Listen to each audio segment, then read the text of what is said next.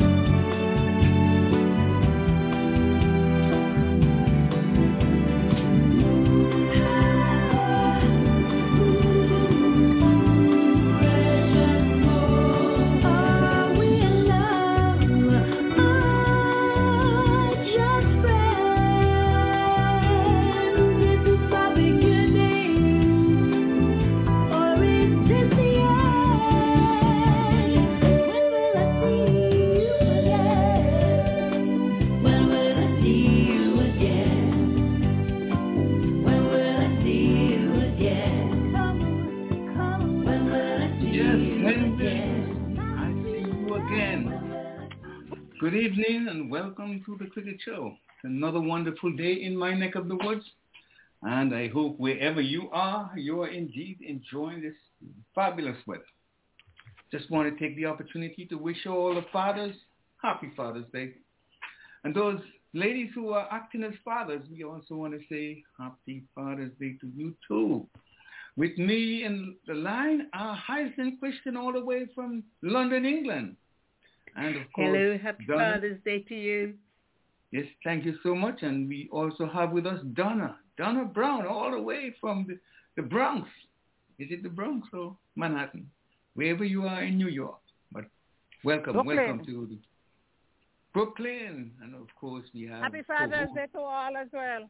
Thank you so much. And we have Dennis and Mertis as well. Hi. Mertis, why don't you say hi to all your friends and fans around the world? Remember, we don't have Merchants today, Leon. Oh, she just came back in. Did she not? Oh, she did? Yeah. No, she's not. She's gone. Yeah, she's here with me. Merchants is here with me. You. Mm-hmm. Okay, hello, Merchants.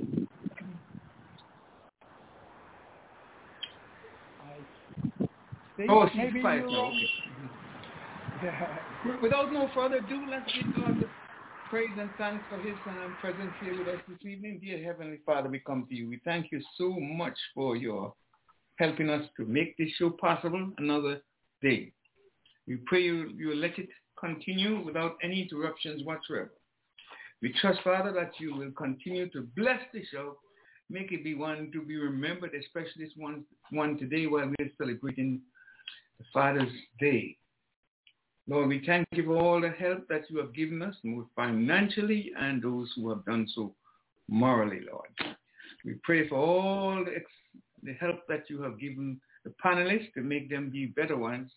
And of course, we hope that the show, Lord, will be going on today without any interruptions. Thank you for all the help, all the mercies you have showered on us. We are blessed to have this show for 13 coming on 13 years come August the 10th. And we appreciate every moment of it. We enjoyed it so much. It's something we love. We do daily without compensation. We love it. Lord, we thank you. We hope the ones who are hearing it will appreciate it. And thank you for the help and assistance you have given over the years. All these we ask you, Lord, in your precious name. Amen. Amen. Anything new from you, Hyacinth, out of your neck of the woods? Not really. Did tell you she plays American football. She's in Finland for 3 months because it's finished here, so she's doing Europe 3 months in Finland. Oh, okay. We didn't hear you quite well though. But you're saying your daughter is in Finland? No. My niece. My niece's daughter. She plays American football. She's in the England team. But England is finished in here now in England, so now she's in Finland for 3 months. She does travel. All right. So she's training in Europe now for 3 months. And Donna, very good. Thank you. Thank you for that information. And you may like to tell us her name so she can hear her name being called. Her name's Yasmin Kazoo. K-A-Z-E. Yasmin. Let's call her Yasmin. Yasmin. Stop being tight tongue. Thank you so much. And Donna, Kazoo. Donna, you have a son that is playing something somewhere. Tell us all about it, won't you? Would you? Hello. Yeah. Hi. Anything important you want to share with us today before we go right into the meat of things? No, don't have anything to share right now. Okay. And Merchis would want to say hi to her fans and well-wishers around the world before she leaves for a dinner date. Am I correct? Okay. And how about you, Dennis? Well, something I'd like to say, thank you. I'd like to say hello and welcome to our listeners wherever they are in the world. This is the Cricket Show at www.blogtalkradio.com/The Cricket Show.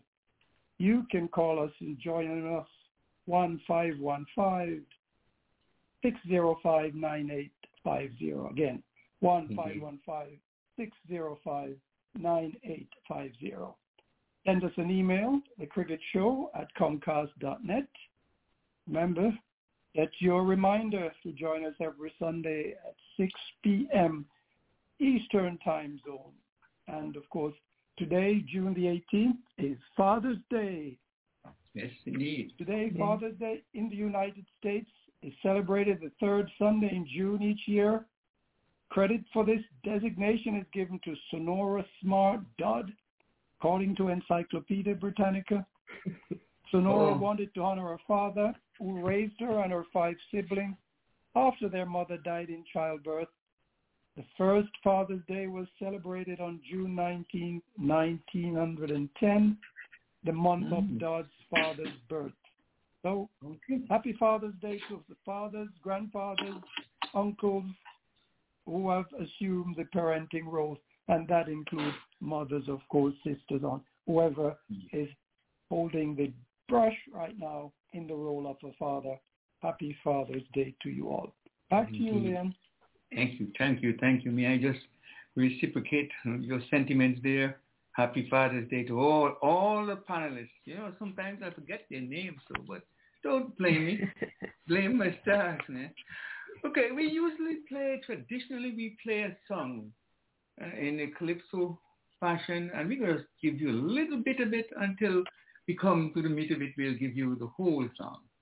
It goes like this. My father, Isaac Liverpool, and my mother, Edwardine Bartholomew, used to sing many songs and sankeys so often that I learned them all. A little more in the lamp, keep it burning.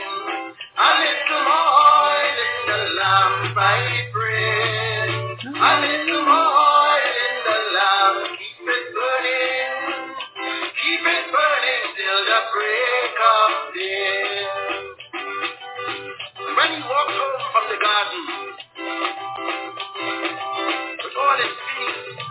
on, under the stress and load of the day. Oh, he would sing. And there was I, listening to him. And hear him. I am a warrior out in the field, and I can sing, and I can shout, and I can tell it all about that Jesus died for me. When I get over yonder in that happy paradise, when I get over yonder in the field, and on a Sunday morning, we'll walk to my aunt in Bethel. And when she would be making a pea soup, and she would be singing while the peas are boiling. Oh, what sweet voices between my father and herself. While I yearned for the pea soup, and she sang, how sweet the name of Jesus sounds in our deeper ear.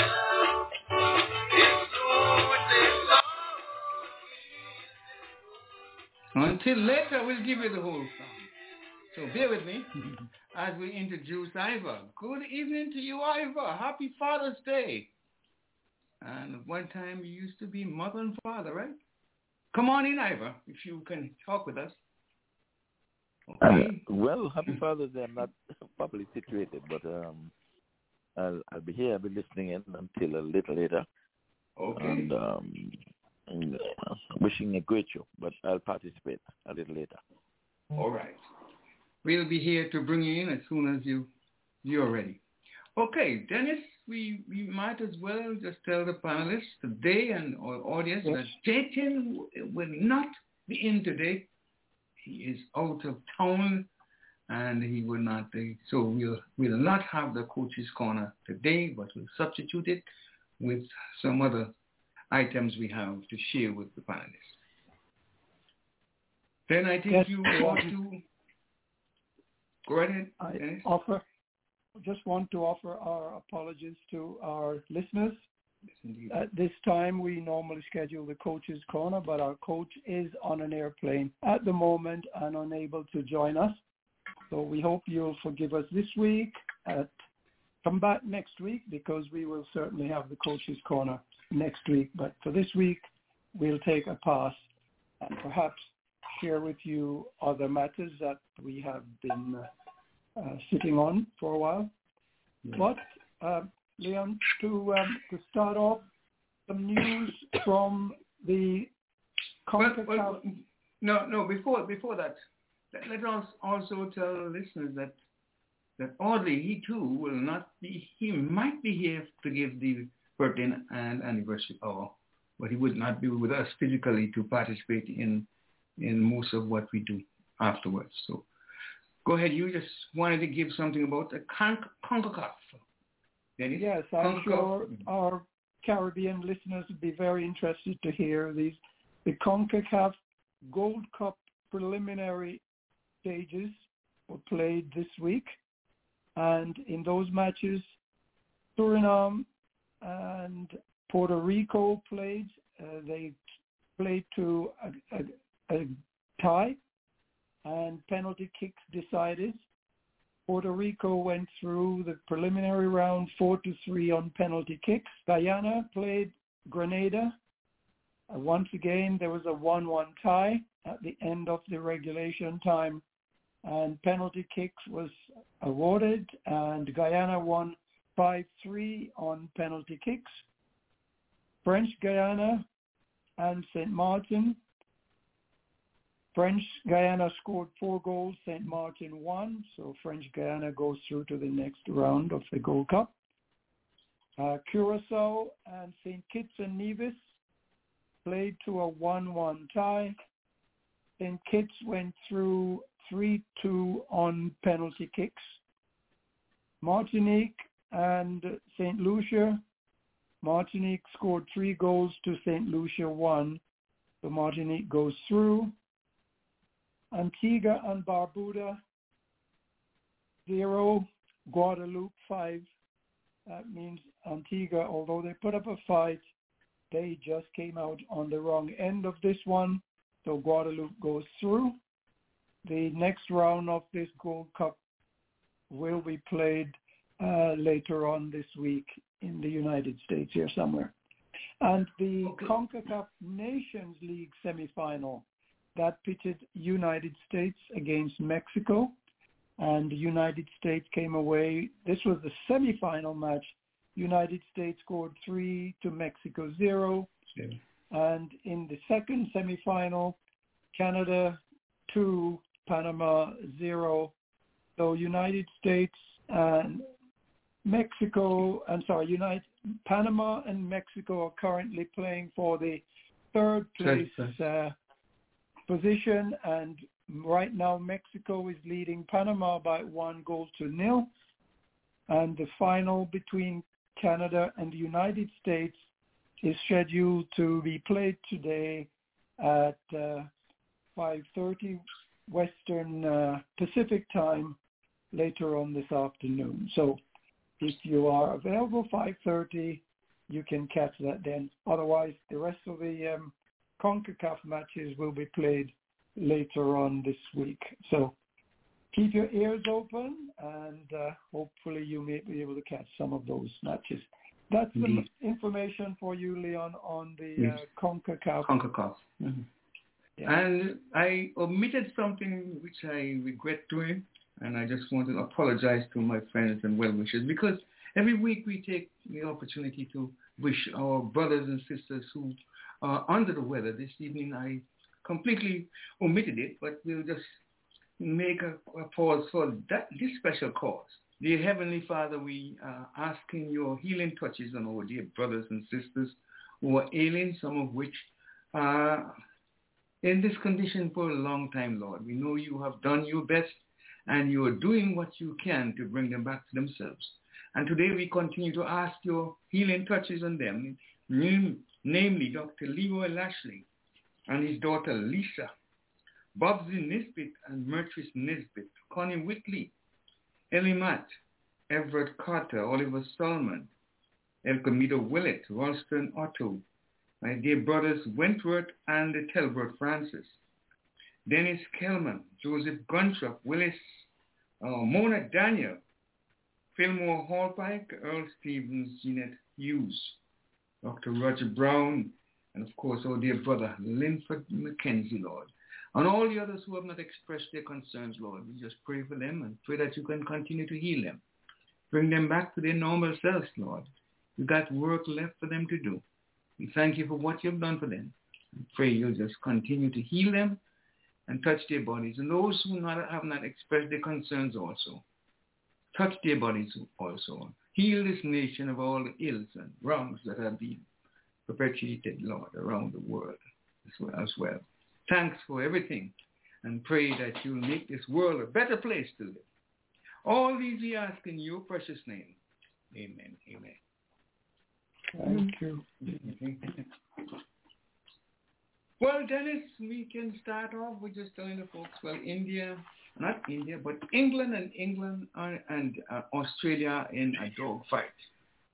The Ashes, which is a series that is played every 2 years, and the winner of the tournament gets the ashes of the stumps in an urn, right?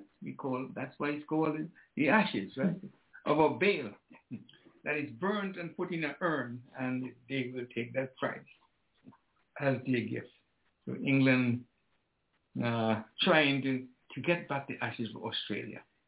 Australia has not won over in England for a long time, but this match is going one way or the other. England declared on their first day 393 for 8, and in their second time around they are 228 for 2. Australia all out for 386. Even Stevens at this point, but with those 2 wickets that have fallen this evening, could well give a little balance back to the Aussies. So we'll wait and see. We'll discuss it a little later on. Of course, the World Cup qualifiers are very much in headlines, and West Indies are up against the USA, and as a USA citizen, whom would you back? And coming from the Caribbean, whom would you back? You got to back some place. I back both teams.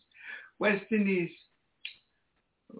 batting first were all out in the 49th over, on the 50th over, was 297, and the USA came back with a bang to score 258 for 7, giving West Indies victory by 43 runs. In the other encounter, Nepal against Zimbabwe.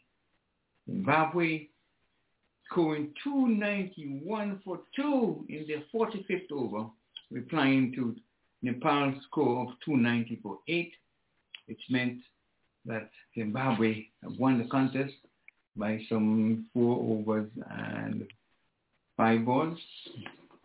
So, all in all, the standings are that Zimbabwe are on top with 2 points with a better super net run rate.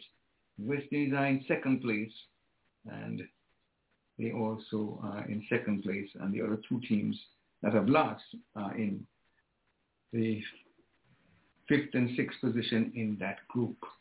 Tomorrow encounter, we'll see the other group in action, which is consisting of Oman, Scotland, United Arab Emirates, Sri Lanka, and Ireland. And the first group is Zimbabwe, West Indies, Netherlands, United States, and Nepal. More are to follow. Of course, we also have some good news.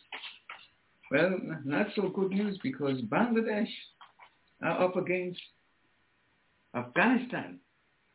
Bangladesh scored 382 and 425 for 4. Afghanistan were dismissed for 146. In the second time around, 115. So Bangladesh winning that encounter by some 546. This is not cricket. This is insane. Again, Bangladesh 382 and 425. Afghanistan 146 and 115. Bangladesh winning by 546 runs. That is a massacre. Of course, we'll tell you more about the Women's Ashes, which are due to begin next week. They'll play 1 test, 3 ODIs, 3 T20s, starting June the 22nd, and will finish July the 18th. And we want to tell you too that the West Indies Cricket Board has dismissed as rubbish the tour, the T20 tour, season in the Caribbean 2000 will go on. The rumor that West Indies, the ICC World Cup in the West Indies will not go on, but it has now been disclosed that everything is A-OK, and we're looking forward to that encounter. England, of course, we talked about it earlier. England are due to tour the West Indies in December. First test match first ODI. They've got 3 ODIs, 5 T20s, and no test matches. Oh yes, they did play the test matches before. 3 ODIs starting the 3rd of December. The second will be on the 6th. The third will be on the 9th. And the 5 T20s begin the 12th of December, 14th of December, 16th, 19th, and 21st of December. Of course, we'll go into this in more detail. And India, big news that India are due to tour the Caribbean and the Americas. They'll be right in the neck of the woods of Virgin. They'll be playing 2 test matches, 3 ODIs, and 5 T20s, July the 12th to the 13th of August. And those final 2 matches, August the 12th, West Indies play the 4th T20 at the Central Broad Regional Park over there in Lauderhill. beautiful city of Lauderhill, Contour, our good friend Virgil. And then on the 13th, the next day, they'll play again in India again, the 5th T20 at the same venue. We have some news on the T20 blast over in England. And we have news that there is a training camp that the West Indies ladies are to undergo. And they have named the squad, the 18-man squad. Time permitting, we'll give you all the details. And of course, Dennis, anything from your end that I missed up? Of course, you always have news coming out of the ICC. They seem to be filled with reporters all over the world, so they give you bits and pieces. Anything new from you, Dennis? Well, I have the ICC Player of the Month of May was nominated, and I know that they've been nominated, and I know that they have been voted on. Although I can't give you the vote at this moment, but I can tell you the players who were nominated in the male section was Babar Azam of Pakistan. He was the captain of the team winning series against New Zealand. They won the series 4-1. He had a half century, and he had a century of 107 runs. It's his 18th ODI century. And the second nominee in the male category was Najmul Hossain Shanto of Bangladesh. He 44 runs in one innings. He had a century in another, 35 runs and 1 wicket in a 5-run victory.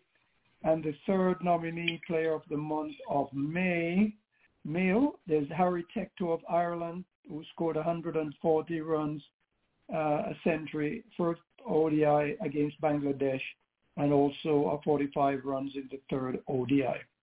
In the female category, Leon, Chamara Atapattu of Sri Lanka.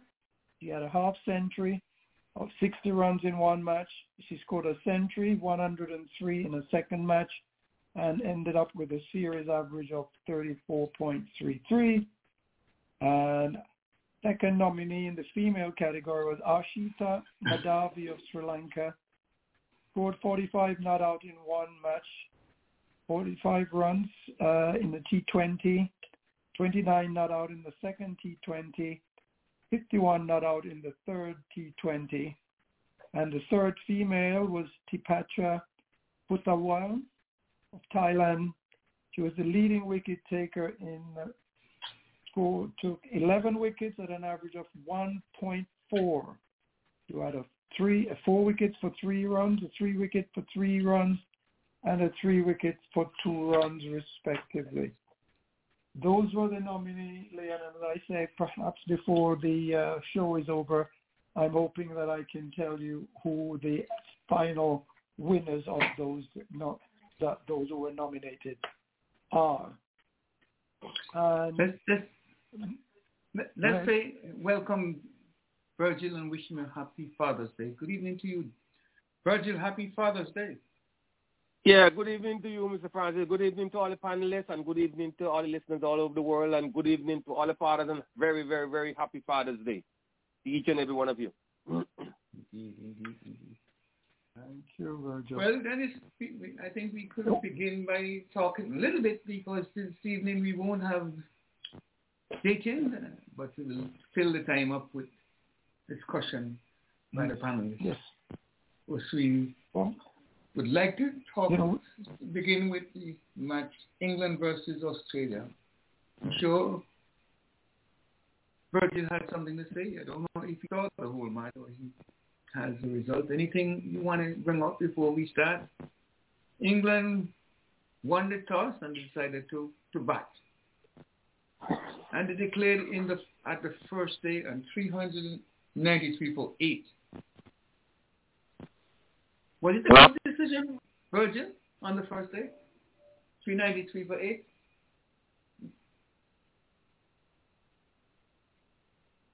Virgil? Virgil may have muted himself. No, you know, not on the end. on that, two things. I saw two things in this match that I thought were perhaps a little, if I might, for want of a better word, I call it silly. First of all, that declaration by Stokes on this first day, he declared his innings closed at with 2 wickets in hand, having scored 300 and I think it was 93 runs. He declared his innings closed with about maybe 45 minutes of play remaining. I thought that he should have continued his innings, put a few more runs on the board, and then, get Australia on the following morning. But the decision he made turned out in the end, I suppose, to be a draw in terms of the fact that Australia did not take advantage of that situation, or as it turned out, maybe the English bowlers were able to rectify the situation. The other item that I thought was worthy of commentary was the fact that two of England's batters, Bairstow, seemingly on his way to what I would consider a century, had a rush of blood because he went chasing down the wicket after a delivery, which of course he completely missed, of Lyon, and was stumped by yards. And we had Moeen Ali. He came in right after Bairstow and had a humongous six. And then suddenly he just got a rush of blood too and did exactly the same thing that Bairstow did at a time when England was in need. But having said all that now, perhaps these decisions were engineered by the skipper, sending word for them to try and put some quick runs on the board, because how else could you explain why they made the decisions they made? Because it seems so very, very, very silly. But nonetheless, I'm attempting to second guess perhaps instructions that may have come from the skipper. But at the time, to me, it looked like it was a rash decision, and one that was reminiscent of T20 cricket and not Test cricket. So I criticize them for it, but maybe that was a decision that was sent to the players to get on with it because he wanted to declare. And the final point here, Leon, is that I'm not sure if you saw the injury to Moeen Ali's finger. Yes.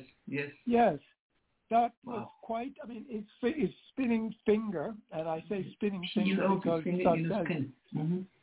such that it as it is in cricket parlance. His spinning finger was completely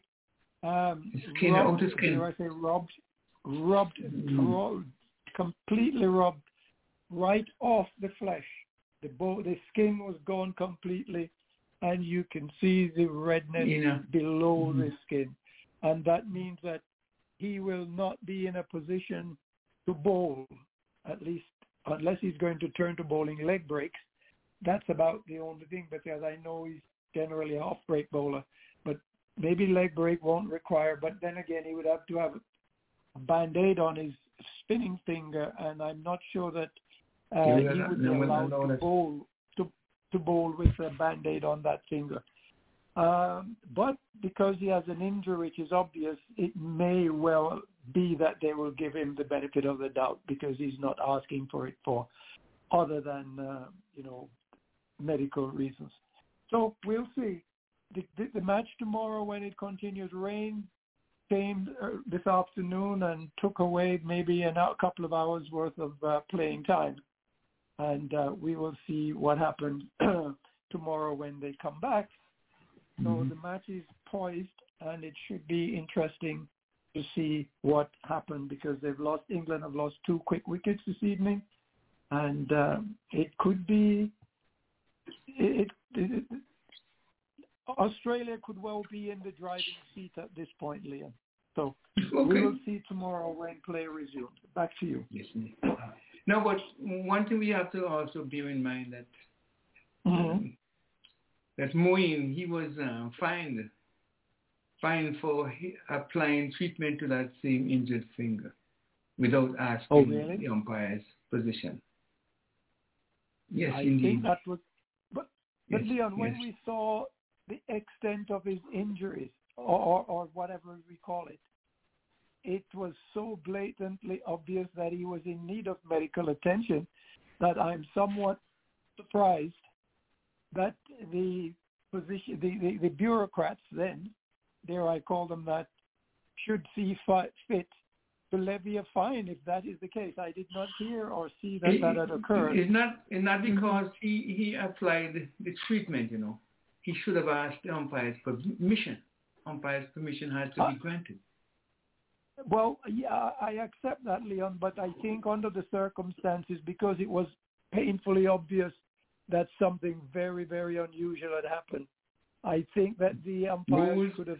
And it's rules and they must conform with... You know, they are a little heavy-handed, I think, is perhaps the word to use there, Leon. So I agree with you with the decision. I think it was premature. And England were lucky. But on the right side of Stokes, he really put some pressure on the Aussies, man. I saw Ball and, you know, he was bounced out. And he could not do anything but just play the ball casually into the guy there, Silmida, or forward short leg. And, you know, with no pressure, you're going to go hard. He just tap it. He couldn't do anything. He was pinned up. But it's a good contest. And there's another point I want to make. The English have this term they call the baseball cricket. You ever heard of it? I've heard of it. Baseball cricket. So when you see Bairstow them run down the wicket, and you see Moeen Ali lift his head, because they don't want to be tied down or anything of that sort. They want to play bright cricket, and that must be a part of the baseball cricket. That they want to make score heavily. They're scoring in excess of over 4 for over throughout the game. And when Australia started, they were scoring less than 2 for over, or sometimes going about 2. So they want this baseball cricket to continue, and it seems as if it's working. Because at one time it looks as if Australia is going to be surpassing the total, and all of a sudden, in a hurry, he saw some wickets fall, and he set a field there. I believe a field like that Ivor would have set. They were tied down. And when Kazwaja, he was bold, right? The field setting had curved his onside play, and they set an offside trap for him, and he couldn't get the ball away. And he was trying to work it down the between slips and gully, and he was bowled neck and crop. So, and had England not dropped those couple chances, the stumping by Bairstow or Green was an easy stumping. And then a catch that was grasped that went between him and Joe Root would have been easy to catch. And of course, the wicket that could have taken had not the opener, bowler no ball. So these are some things that they had to tighten up, but they are believing what this guy wants them to do, to play this baseball. It must be, bright. You must score fast. You must set some aggressive field. You must bowl to your field and take your catches. But it doesn't always work out. And sometimes, one time he may just fail, but up to now they are doing very well, and they keep on doing it because they see some success. Leon, Leon, what did you think of that catch that was taken? Oh, yes. Similar to the T20. To me, sorry, not the T20. Yeah, okay. We're coming out to it. I just let me just give you my opinion. I felt the ball had touched the ground, you know. It looked to me that the ball was in his hand and he rolled over and touched the ground. But the ruling, they say that if he goes in his center of his hand and parts of the ball go through his fingers and touch the ground, is an out. Is dismissed. But if he were to roll it over, but it looked to me like the ball rolled over and touched the ground. But they said otherwise. So, Ivor, you have a take on it? Can you? Yeah, I would say the catch completed before he got his fingers under the ball, and in the umpire's opinion, even in the review, they felt he had control of it. Anything that happened afterwards, catch completed. Yes. So that was that was an easier decision than the Gill decision. So I think they got it right. Go on. Sorry. No, I was going to say I thought it was very similar to Gill's decision, and of course they did do the DRS, and obviously I have to accept the DRS review. But you know, for the naked eye, from my perspective, it looked like he did not have full control of the ball before it hit the ground. In the process of taking the catch. But I respect DRS, and so I'll have to accept it. But it's another one of those catches that would have been talked about for a long time if DRS was not involved in the decision making. Back to you, Leon. Yeah, as you were saying, Ivor. Yeah, well, like I said, this guy, he's making himself a good specialist gully fielder. So him as if that's enough. He's making use of the DRS and to show there's a purpose for it. Once ago we used to say the decision is final.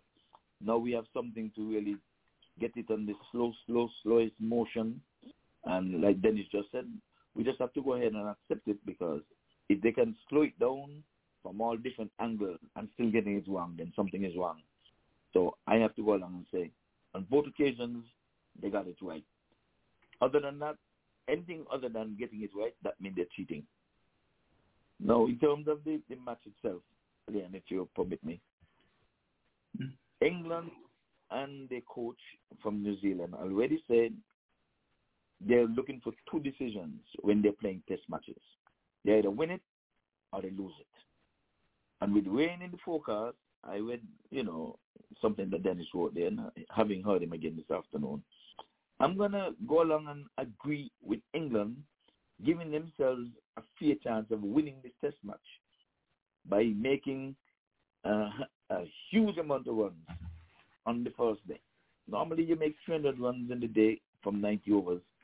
You're pretty much satisfied. Having scored just short of 400 runs, I do not see anything wrong with the decision, because they were trying to fire out one or two wickets in the dying moments of the day. So I believe the decision was based on rain being in the forecast. Australia is no West Indies, it's no Zimbabwe, it's no Ireland. They know they're coming up against a tough opposition, and they're trying to give themselves every opportunity to win the match. I don't think they want to lose the match, but right now they're giving themselves an opportunity to win the match. They could very well lose the match, but it would not be because they declared. They had enough runs to declare, because I'm saying this, they could have batted up until lunch and still reach 393. It would have taken them normally up until an hour or so after the second day's play to get to the 393, if not up until lunch. And people would have said, okay, that's a good score. 393, you can declare now an hour before lunch. So because they made the runs quickly, it gave them enough time to try to get 2 wickets. Unfortunately for England, they didn't get any wickets. But early next morning, they made some inroads. And again, like I said, This is not the first inning match. Australia did well to get to 386, but it still left England with a chance to say, even Stevenly, come down to the second inning, who played the best. And Australia, they have to bat last on a fifth-day match. But, I mean, you guys noted already that more in the spinner short, because normally the spinners are the ones that wreak havoc on a day 5 pitch. Yes. So, to me, it makes leadership comes to the fore. It makes captaincy comes to the fore. And I do believe that you might very well get a result in this match, barring rain. And we have to give credit to England for not trying to pit out this to a draw. Most teams are going and bat for 600 runs. I'm telling you, they're batting to the second day and try to say, well, I'm going to keep you in the field for a long time, have you with some weary legs, and maybe by tea time we score 600 runs and try to see if we can give you a 2-1. I'm not going to blame Stokes. That's my take, first up. Mm-hmm. It shows that his decision paid off. I was not in favor of it, I tell you, to be honest. I thought it was not a lot of wickets to lose. Mm-hmm. I just felt it wasn't a lot of wickets to lose too, and there was not so much time to do. Mm.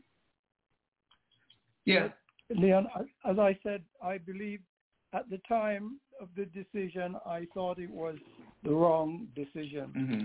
But on reflection, it is quite possible that Stokes had sent out the message to go for it because he wanted quick runs. So those 2 stumpings may be excusable. Yes, as a result but of that, yes. These guys, having played T20 cricket, should have had a better way of getting those runs than to charge a spin bowler such as Lyon the way they did. And my thought further is that had England continued to score another 100 and maybe 50 runs, it is quite likely that Australia could have been on the edge of big problems on looking at what eventually transpired. But we'll never know. This is the game we love, and I suppose, we don't always get it right when we look at it from the benefit of our armchairs. Back to you, Leon. Yes, indeed. I wonder if Virgil has anything to add. Do you, Virgil?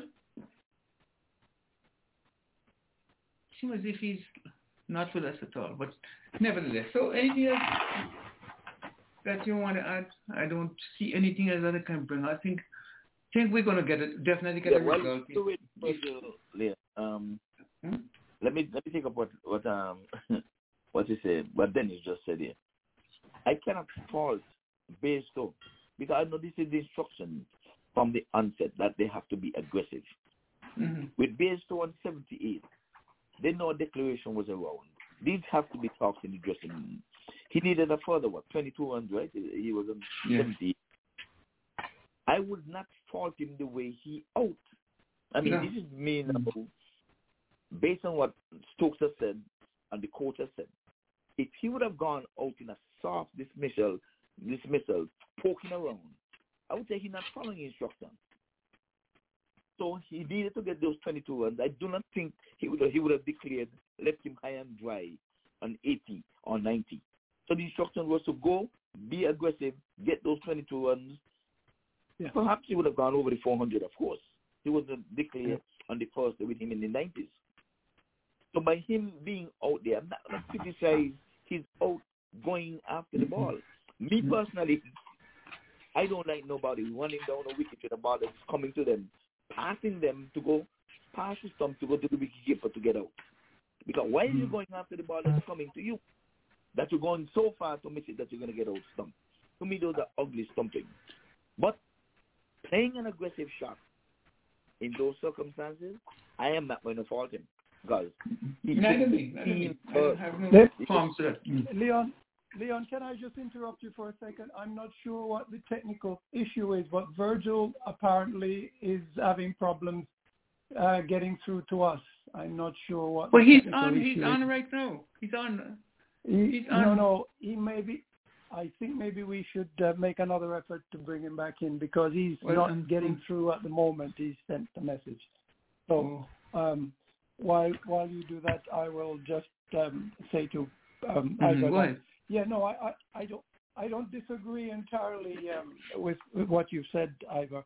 I just feel at the time that I didn't have the benefit of knowing what the skipper had sent message to Bairstow and Ali. And in hindsight, it is quite possible that they were batting to instruct, according to the skipper's request. So can I hold just to see if we have Virgil? Virgil, are we on? Okay. Dennis, thank you very much. I really want to put in my 75 cents with this thing with England and Australia. No, Ivor, I'm going to different with you. Because you stated that the guys score a lot of runs in the first day, and normally it'll take you until the next day to get that amount of runs. So that's why I think they should have never declared. Pile on more runs. Because if you can make 600 runs in the same amount of time, it'll be better for England. Because you're way ahead. Even though Australia make 500 runs, you're still 100 runs ahead.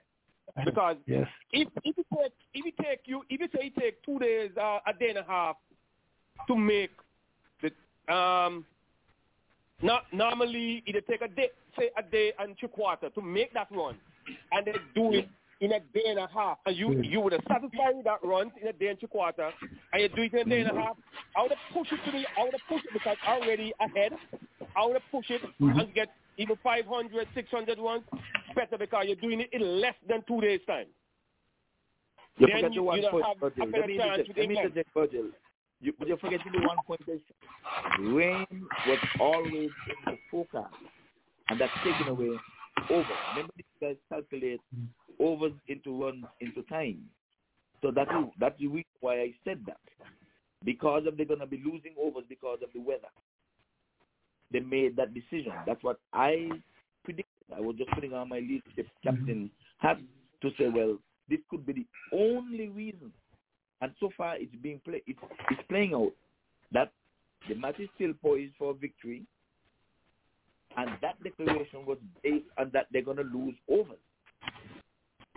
That's why I said that. Let me ask you something. Okay. Did Australia out? Yes. Yeah. And they make how much? I didn't get to see the last part of it. They made how much? 386. They collapsed this morning. 386. Okay. Yes. They lose 5 wickets this morning. They're overnight 5, right? And they lost the 5 wickets. And we have 2 more days to go, right? 3. 3 days. 3 more days. Second day. Yeah. No, 2 days. 3 more days to go. Second day. Days gone. 2 more days to go. 2 more days, man. 2 more days. 2 more days to go. Yeah, 2 more days. Oh yes, because today's day. Today. Yeah. So 2 more days to go. So that's the reason why I'm saying that. With the rain in the forecast, it's gonna be a beautiful finish. I would think it's gonna be a beautiful finish to the end. That first, the declaration. Too many test matches draw because the team that is batting are playing for a draw up front when they should be trying to play for a win. If Stokes and those guys would have gone on to play for 600 runs, what do you think Australia would have been doing? Just trying to bat until they come home, not to lose the match. But Australia batted to win the match also. You have to understand that they're playing against Australia. If this was Zimbabwe, England would have gone and have batted again and tried to give them 2-1. I believe so. But you're playing against the world champion. This is the world test champions you're playing against. Never mind you're playing in England. Okay, so let's give Joe Root some credit now. We're not giving him some credit. Yes. So still going on to make 100 and Bairstow because Crawley, who expect to make some ones, they just didn't come through either. So we're depending on the experience of Joe Root. Now you have to remember. They expect Harry Brook. I want you guys to comment on the Harry Brook out. You saw the Harry Brook out? How is dismissed? Anybody saw it? Are you talking about the catch we're discussing? No, the way Harry Brook was out was dismissed. Nobody saw it. He was bowled by Lyons. That's it, isn't it? He was bowled, but how he was bowled is kind of, careless on his part, I believe. The ball hit a part of his body, went up in the air for almost eternity. And he never even tried to safeguard his stumps by putting his bat or pad, not his bat, but his pad, to prevent it from going into his stumps. The ball went up in the air, spun up in the air, and come right back down and hit the stumps. And but he was... Wait, wasn't it? Sometimes that's what the non-spec is supposed to be But done. you should be aware. That's one of the things when a ball hits you and you don't know, you guard your stumps. So, Mr. Franklin, I'm going to ask you one question. Yes. Tell me how much time you think that happens a man trying to guard and stuff. Because you think about that at the same time, Because you know where the ball gone, but you don't think the ball going up in the air around the stump. That's what happened. That would have to be an instant. I mean, that's a lesson for the youngsters to learn, right? Yeah. You are to put yourself in a position to see where the ball is. You are in your crease. The ball is behind your back, so to speak. And he probably felt the ball had gone to the wicketkeeper or something. Never even looked back. Okay. Yeah. Leon, two things. Let's see if Donna has any... oh, yes, Donna. Yeah. But I mean, Donna, are you hearing us? Yes, I'm right here. Oh, okay. Any comments?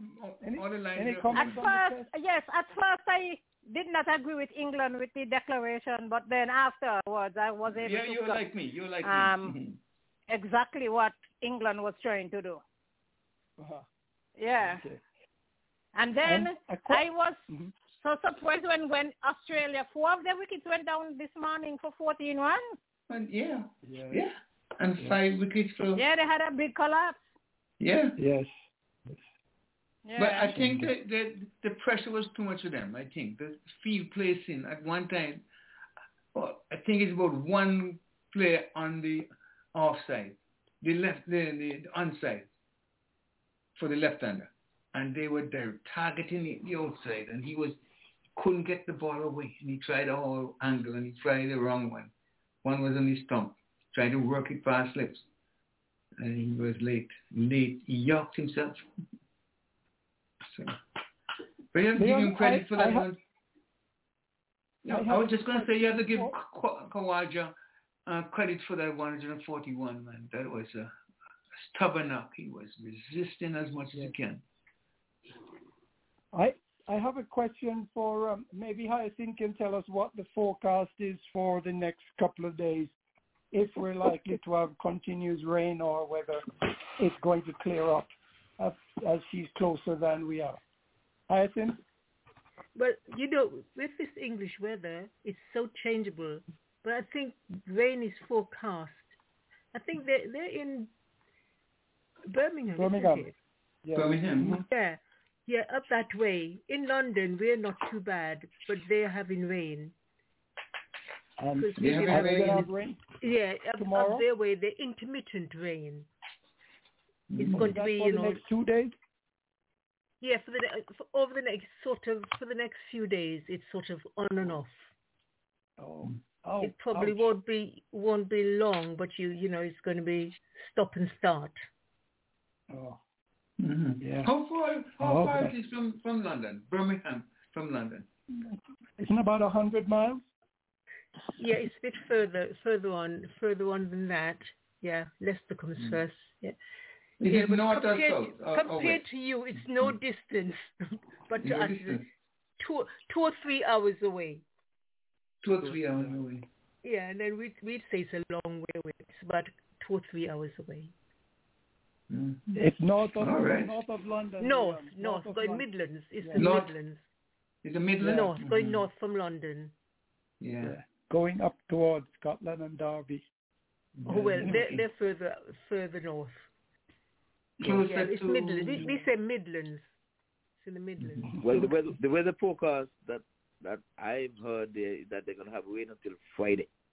Yeah, that's it. It's going to be, it's rain and rain. Yeah, That's the that forecast. brings a different picture to the whole scenario. Yeah, because, That's what I said. These guys study weather. They study things. So I know English. Those guys are not foolish. They're not going to declare on the first day at that. When they already said, we are playing to either win or draw or lose a match. We're not playing to draw a match. We're not playing to make a 600 run, and next thing the West, they rain out. So I followed it based on what the captain mindset is, aggressive cricket. So fast ball, that's a new term. Fast ball, they call it. I said already, I would have been mad if he declared with base on 78. I would have given him 2 overs to make the 22 runs to his 100. But after he got out, I said, okay. I pretty much understood it. The only thing I said, 400, a lot more than 393. Oh, we ought to. Go ahead, Dennis. Let's see if we can hear from Audley. He said he wanted to come in around this time. So yes, one of the other things that is very noticeable, Ivor, is the crowd size. We've always thought that it takes India and Pakistan to bring out the crowds, but certainly England and Australia can rival that crowd. Because the Ashes is big. The Ashes is big, and then you're playing against the world champions. So it means something. Yes, it was definitely quite a size and quite a crowd, and very enthusiastic, very reminiscent of the sort of thing we see when India and Pakistan get together. Not as noisy, but certainly very enthusiastic crowd, and it really, at times, one tend to think that maybe Test cricket is having a sort of a hiatus.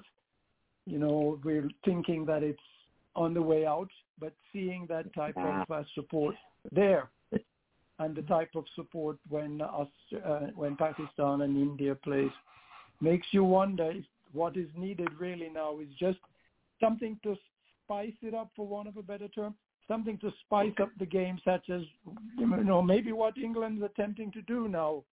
We want to win rather than we want to draw. And so that might well mean a great deal for Test cricket. Virgil? Do you have anything on that? No, it was a kind of shocker to hear you say that, because I'm always like, I'd love to see my Test cricket, and I know you get excited Test cricket only when West Indies players and all that, get none. But when there's other champion team play that really want to play Test match and give you, because you see the class of the batsman, and it's nice to see when the guys played and then end up and make 100, man. That's what you call classical batting. Not just go out and do the little entertainment, boom, boom, boom, 6-4, 6-4, and then out and think you're a champion. That's to show you the real technique of cricket, and that's where really you need to see the entertainment too, with 2020. But to say because that's making a lot of money, but that doesn't turn you into a good batsman. It just turn you into, as we call it, a woofer, But I love to see my Test cricket, especially the champion game I played and this one coming up. This one playing right now. I enjoy that. Okay, folks, we have to pause for cause because Audley isn't able to do the birthday and anniversary or the Walter Henry birthday. But we're going to continue with it, and we're going to start off with a little song, and then ask you guys to come on in and give us your tips.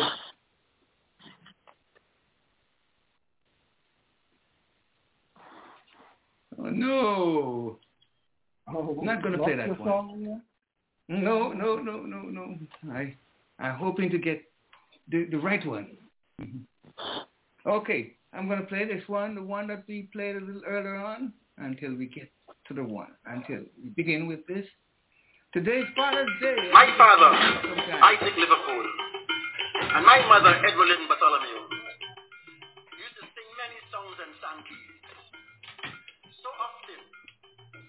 I learned them all.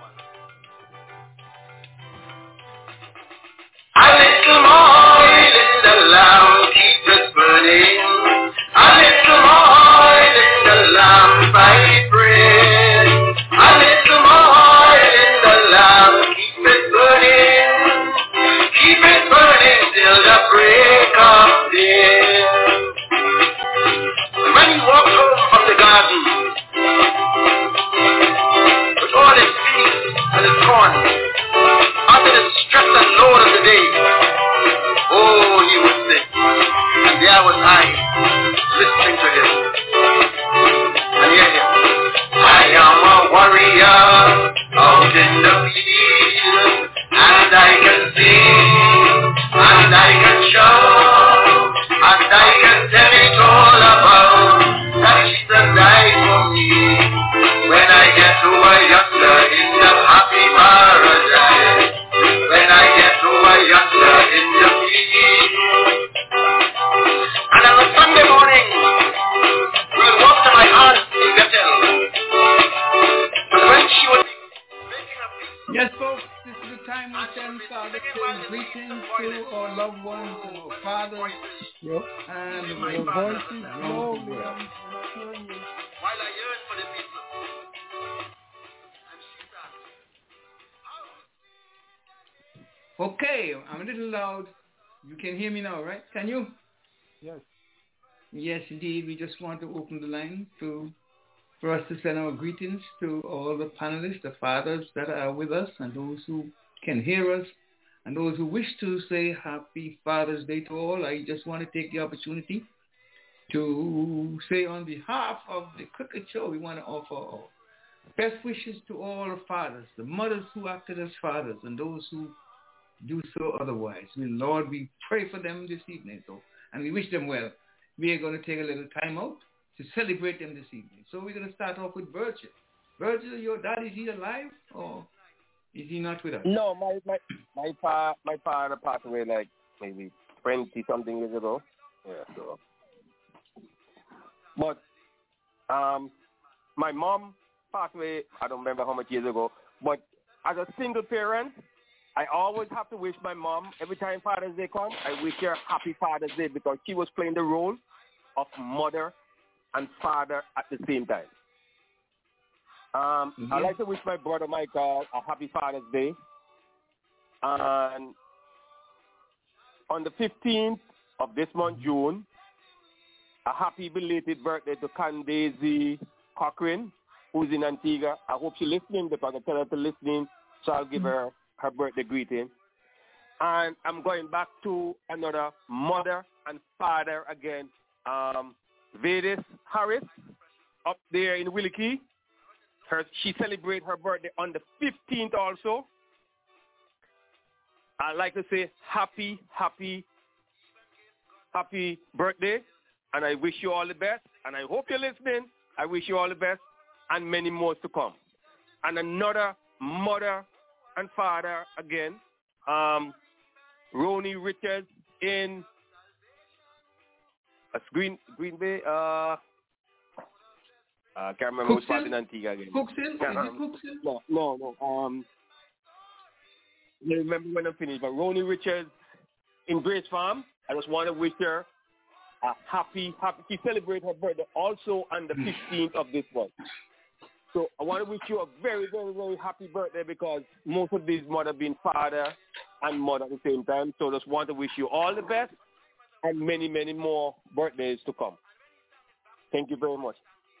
Indeed. Okay. Donna, how about you? You got your dad is alive, your mother, father, your brother. Yes, I would like to extend Father's Day greetings to my dad, Franklin A. Brown, MBE over there in Nevis, on this Father's Day. Hope that he is having a nice day. I would also like to extend to my brothers, Ivor, Roger, Odell, Gerald, and Virgil. Those are my brothers. I also have Sydney, my brother from another mother. Sydney. I would also like to extend to all my friends who are fathers, my uncles, all over the world. I have some in England, I have some in Nevis, I have some here in the U.S. that are celebrating Father's Day today. All right. And I would also like to say happy birthday greetings to my sister Vita. She turned 60 on Friday. And my sister Rennie, she has an anniversary on Saturday. So those are my celebrants for this week. All right. We celebrate with you. Okay. Ivor, you want to follow suit and pick up where? Yeah, of course. Daddy B, he leads the way. He will be 95 this year, September 15th. Wow. So hopefully it's not his last Father's Day. So Daddy B, happy Father's Day to you. And of course to all of the other fathers, heavenly birthday, Father's Day to my dad who would have passed on. So to all of us here on the panel, we just want to extend happy Father's Day. I don't know. We always make it easy on the mothers because we know we're going to get a tie or some socks. So we always make it easy.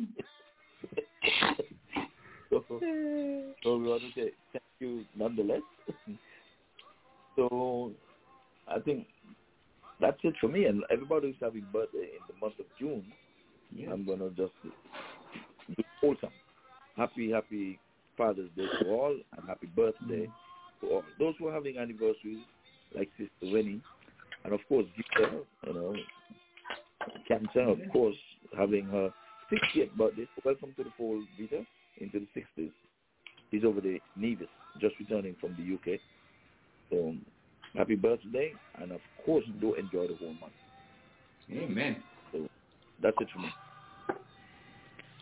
How about you, Dennis?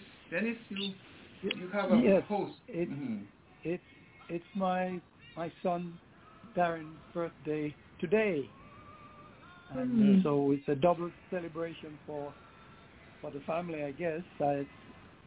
Dad, he's a dad, and it's his birthday, and of course yesterday was his son's birthday, my grandson's birthday. So my grandson birthday yesterday, and my son's birthday today, and it's Father's Day today. So we have a lot of celebrating to do in the Heath household. I want to wish everybody happy Father's Day, and to all my fellow panelists and colleagues and friends who are within earshot, wish them all a pleasant and happy day for today, Father's Day. And anniversary birthdays, again, wish them all well. Back to you, Liam. Yes, indeed. I just wanted to take the opportunity again to wish all the fathers and the ladies who are acting as fathers happy birthday, happy Father's Day on behalf of the Cricket Show. And my personal friend, many Dr. Leroy Lashley over there in Miami, Everett Carter, Oliver Solomon, Wentworth and Telbert Francis, my brothers. Fillmore Hallbike, we never forget him. Can't remember everybody, but everybody whom I know, I want to just say happy birthday to all of you, and wish you well. I hope that all will be well in your neck of the woods as well, and trust that God will just spare your life to celebrate many more years of joy, happiness, and good health. We going to open the line for anyone who wants to call from abroad. I don't know if Hyacinth, you want to say happy birthday to some of your relatives and friends. Not birthday, but happy Father's Day or birthday, as the case may be as well. Yes, happy Father's Day to my brother. I've got one brother, and of course to his family, Daryl, and that's his son. And happy Father's Day to my son, Colin, and to David, my husband, and to all my nephews, wherever they are, although they haven't got any children. But happy Father's Day to them anyway. And yes, it was my niece's birthday on the 13th. She's been sick last week. And just happy Father's Day to all fathers. And as you say, to mothers who take part as fathers, and all the siblings who do the role. So everyone who takes care of each other, happy Father's Day to each and every one. Just offer love to everyone. That's all we can do. So let's just thank God for this day and do the best we can.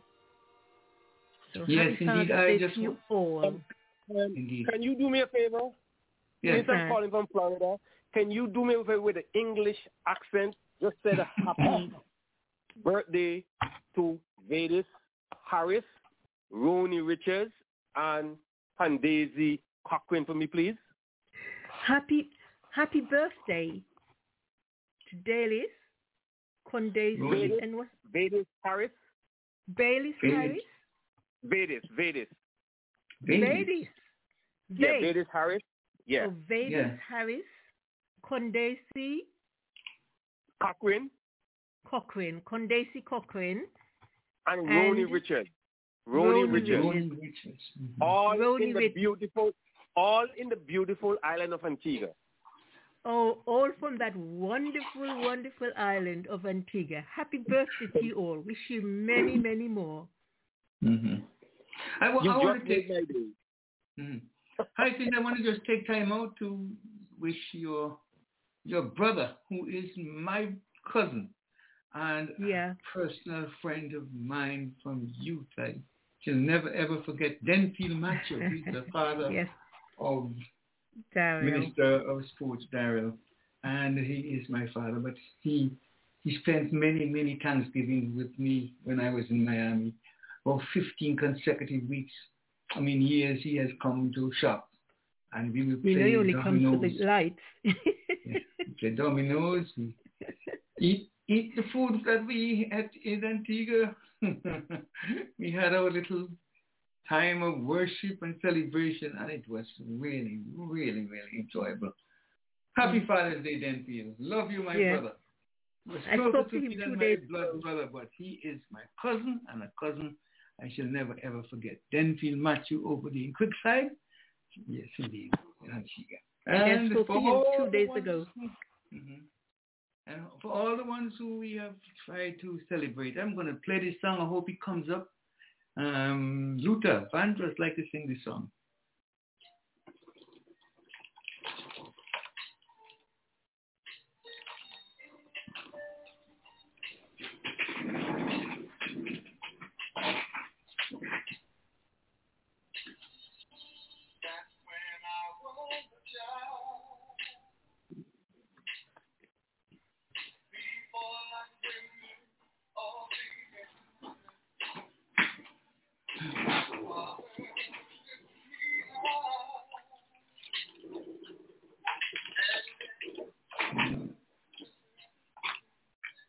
Need some volume on that, Leon. Not coming through.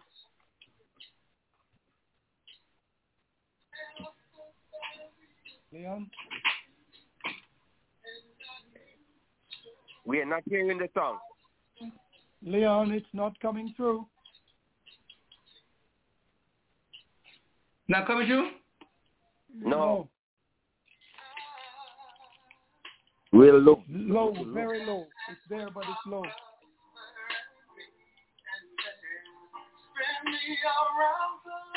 Thank you, that's it. That's a little bit better.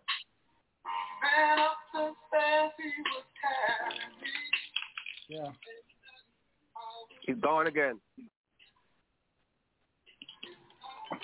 My father, Isaac Liverpool, and my mother, Edwelyn Bartholomew. You've lost that one too. So often that I learned them all.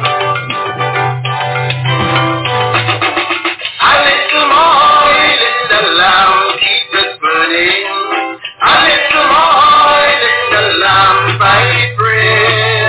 A little more in the lamp, keep it burning. Keep it burning till the break of day. And when he walked home from the garden, with all his feet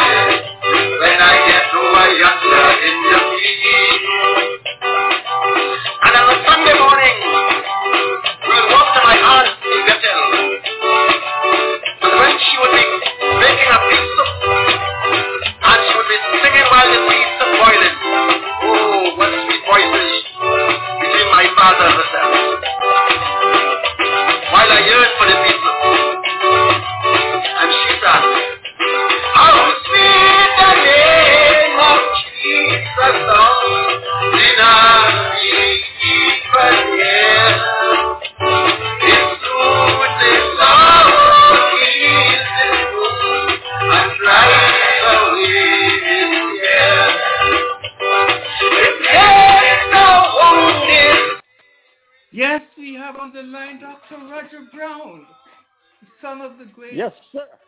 Mr. Brown. Come on in. Long to hear your wonderful voice. Okay. Yes, sir. Thank you very much. A little louder. Can hardly hear you. Oh, okay. Hang on a minute. Yeah, I'm hearing you quite well, Dennis. He's coming through. Okay, coming great. over loud here, Leon. Oh, I don't know. Okay. Okay, you go hear ahead. me better now? See if you can tune it up a little louder then. Mm-hmm.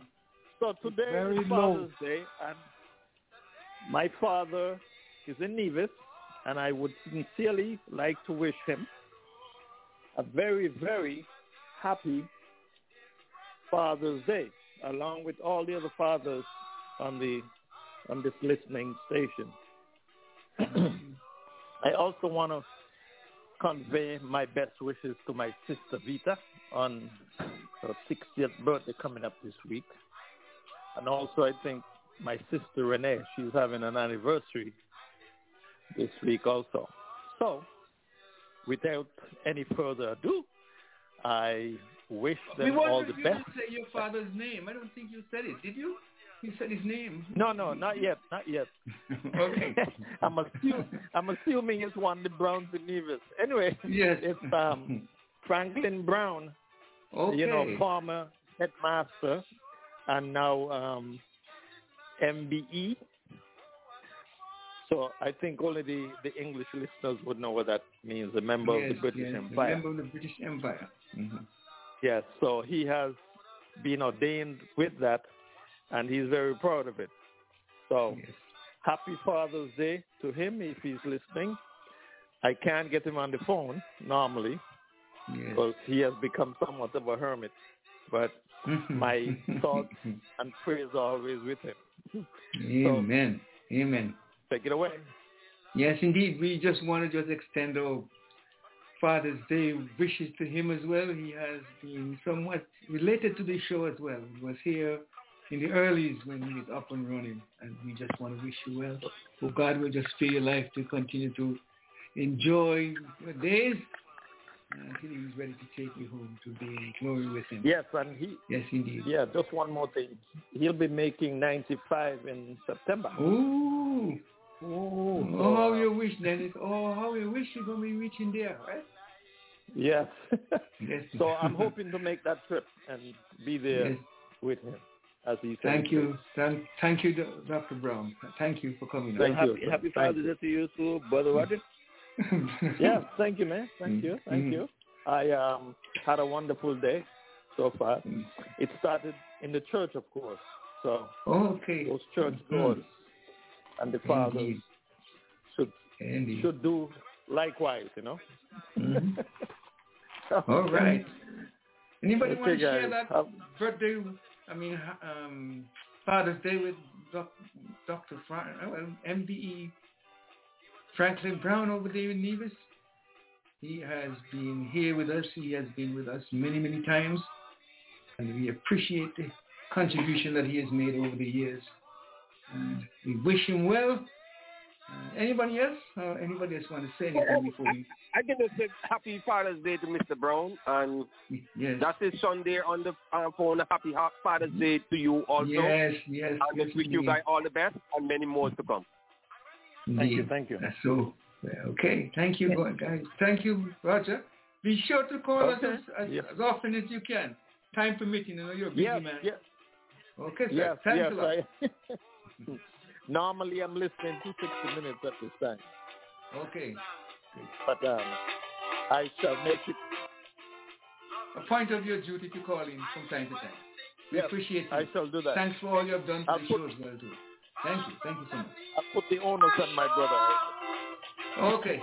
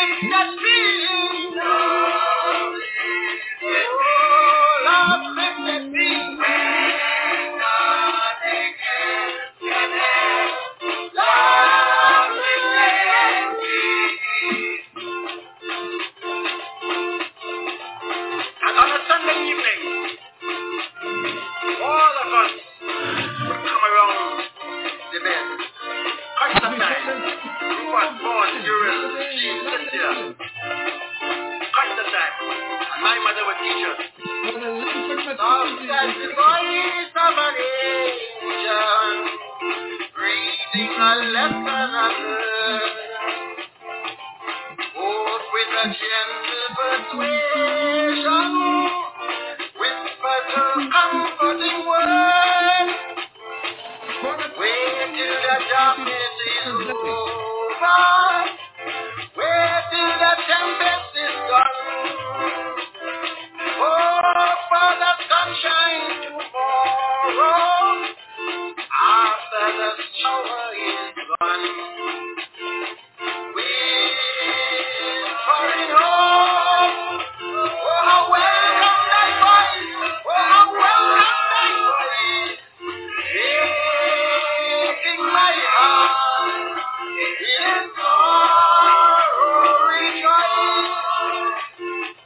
Dr. Eugene Francis over there in Pembroke. And before we went to bed, in the darkness of night, cool night, my mother would teach us. I said it was a prayer before we went to sleep. In Fort Lauderdale. In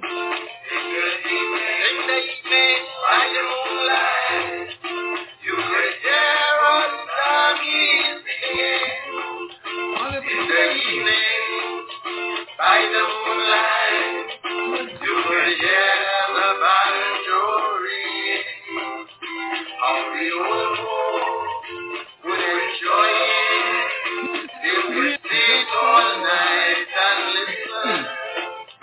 As we sang in the evening, by the moonlight. In the evening, you could hear. In the evening, by the moonlight. Yeah. How the old folks would enjoy it. They would sit all night and listen as we sang in the evening by the moonlight. Thank you, so forth. Yeah, Okay, then I got a call here from Mr. I wouldn't call his name, but because he's going to say, took the person for me to say Happy Father's Day. Mr. Renford-Door. Renford-Door, yes. We're going to play it over again for Renford-Door. Renford, happy Father's Day. My father, Isaac Liverpool. Yes, let's call his name again, Mr. Renford-Door over there in Nevis. Yes. Okay, Renford, happy Father's Day. We wish you well, my brother. God bless you. May he continue to bless you and all your family, all your brothers, your sisters, and the member of your staff. Be safe.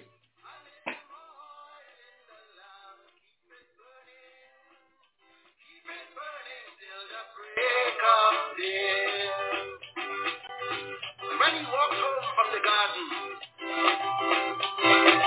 with all his fields and his corn, under the stress and load of the day, oh, he would sing. And there was I, listening to him. And hear him.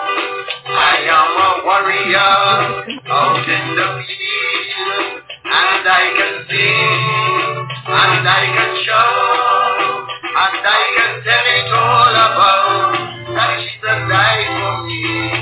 When I get over yonder in the happy paradise, when I get over yonder in the field. And on a Sunday morning, we'll walk to my aunt in Bethel. And when she would be making a pea soup, and she would be singing while the peas are boiling. Oh, what sweet voices between my father and herself. While I yearn for the pea soup. And she sang, how sweet the name of Jesus sounds in our deepest ear. It's soothing sorrow, easy food, and drives away his care. It takes the wounded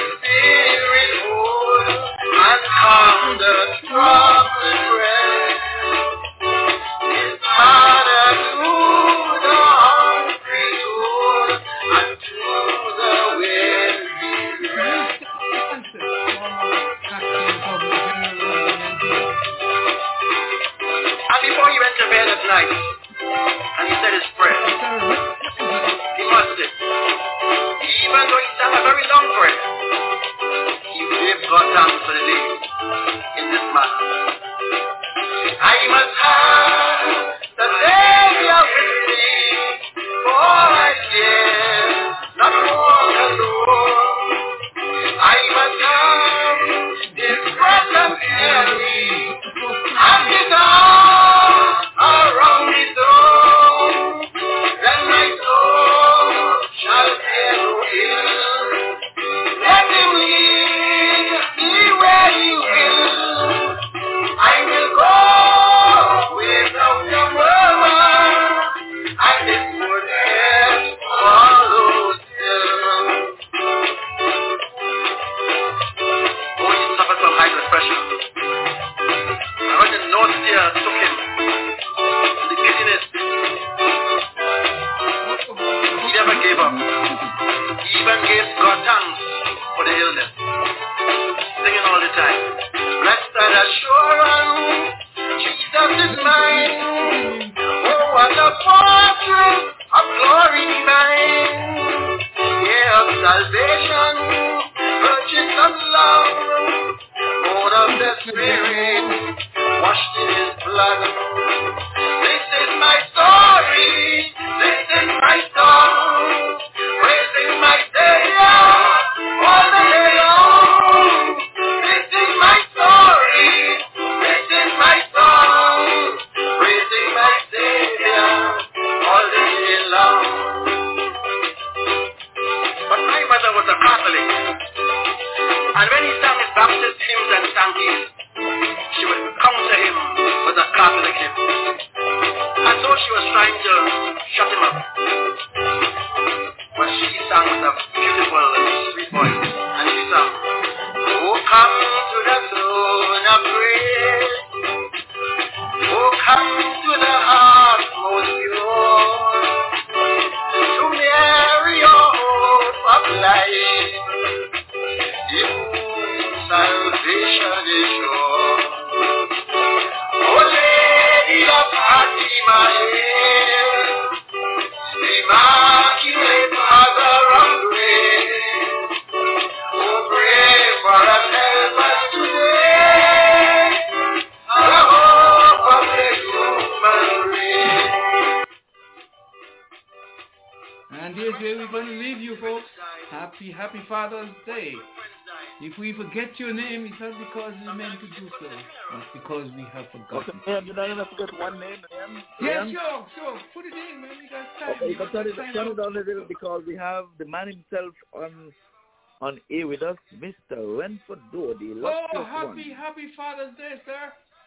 I vow to you. I salute you. Come on in, sir. Very, very, very, very, very good evening, sir, and happy Father's Day to all the fathers on the panel. Of course, I am always very delighted, very humbled to be able to share with you guys. Indeed. Hello? Yes, we're hearing you. We're hearing. Continue. Go ahead. Yes, we have with us. Let me give honor to my brother Ivor, who is always so gracious to give me an opportunity to address you guys from here in beautiful island of Nevis. Of course, 2020 Vision is ever so grateful and so privileged to be a part of your show, beaming all across the Eastern Caribbean. And in a couple of weeks, we will be bringing to you, I'm sure Ivor will keep your praise of, I'm sure you guys are aware of the CPL games that will be in the Federation very soon. Mm-hmm. And we'll be more than happy to have you engage our own postcaster of 2020 Vision to be a part of your panel to keep you up to date with everything going on. So Ivor, I will be forwarding you Curtis Morton's contact so you can liaise with him in the upcoming weeks and months. Okay. That's what's going on in the Federation with sports. Okay. Okay. And let me again congratulate all of you guys for doing a wonderful job on the cricket show. Thank you so much. I can't remember all the names, but I don't know all. But I want you to remember one name. Dr. Red just wants you to remember one name, Hyacinth Christian, all the way from London, England. So say a special hello to her for me. Who is that? Dr. Hyacinth Christian. I call her doctor. She's special. Oh, Dr. Christian.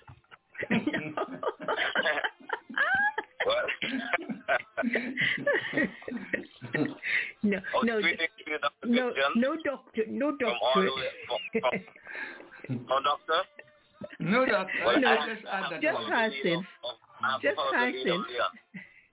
Yeah, I just. Hyacinth. Hyacinth. I have to follow the lead of Leon. You know, he's the captain, so I will give honor to you and thank you very much for lending your voice to the show. Oh, it's nice hearing all you. The very best to you. And to you. Take care. The reason I say God so bless. is because he stays up until 2 o'clock in the morning to listen to us. He only takes a doctor to do that kind of thing. No, well, I'm trying to learn about cricket. I thought cricket was just hitting a ball. But I'm learning so much. Just thank you all very much. And it's nice talking to you. Yes. You've chosen the right. You've chosen the right platform to learn about cricket. These guys know everything about cricket, even how to spell it. I know. I was just telling my husband, when I was a kid, we used to hit the ball and we'd run until they find it. But it's good, yes. I'm sure you're familiar with. You're also familiar with Dennis too. He's all the way in California. He's 3 hours. Is it behind us? Yes. Oh, Dennis is I thought Dennis was in England. Where's Dennis now? California. Mm-hmm. Perhaps I was in England. Oh, you're migrated, sir? I've always been. I've been in California, but maybe the last time I had to visit London recently, so maybe that's what you remember. But okay. I think I'm confusing you with Simon. Mm-hmm. Yes, Simon. That's no, right. Simon is in he's London not now. with us this week. He's in London, England, or somewhere in the UK. Very good to hear you, Dennis. I'm always very intrigued and inspired by your comments on the show. Thank you very much. Yes, indeed. All right, thank you. But I have a question for you. Uh-huh. You know, you're a betting man. I wondered how St. Kitts and Nevis will do in the next round of the CONCACAF. Well, I can tell you one thing. Yes. St. Kitts Nevis will have every citizen of St. Kitts Nevis supporting them, so they have to have no choice but to do well. And so we need to tell the fans when the next game is. Are you aware of when the next game is due? No, I am not, sir. I'll have to put you on to Ivor, who will contact my the sportscaster for 2020 Vision. I'm not a sportscaster. I just try to follow along. All right. Well, congratulations. I'm just one of the humble persons that try to keep up with everything that's going on. All right. Okay. Thank you. Thank you so much, Ren. Thank you so much, Ren. I appreciate you. Go ahead. I just want to let Dennis know that when he's the big heifer tour of 2020 Vision Radio, he's very humble, Dennis. Yes, indeed. Yes. We had a pleasure of seeing them live and in concert, and they were awesome. Yes, yeah. The Door Brothers. Yes, indeed. Everybody has a part. Everybody has a part to play. So you know, it's right not to depend on anybody. You know. Well, thank you all very much. You're very kind. Thank you too. Thank you. All right. Okay, so that was Ren from Vision 2020, and they have been featured here so many times on our show. I'm just going to pull up one of their songs just to tell you, give you a bit of what they do, and they have been doing it from the onset with us. Oh, yeah. Can't get up. So Dennis, I'm sure you've heard their songs here all the time, and they call them Duo Brothers. Just a bit to them. Yes.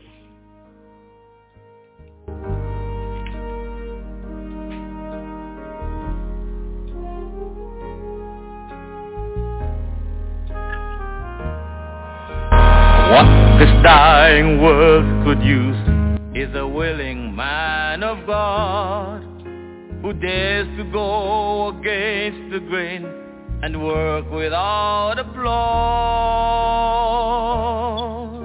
A man who'll raise the shield of faith, protecting what is pure, whose love is tough and gentle, a man whose word is sure. God doesn't need an orator who knows just what to say.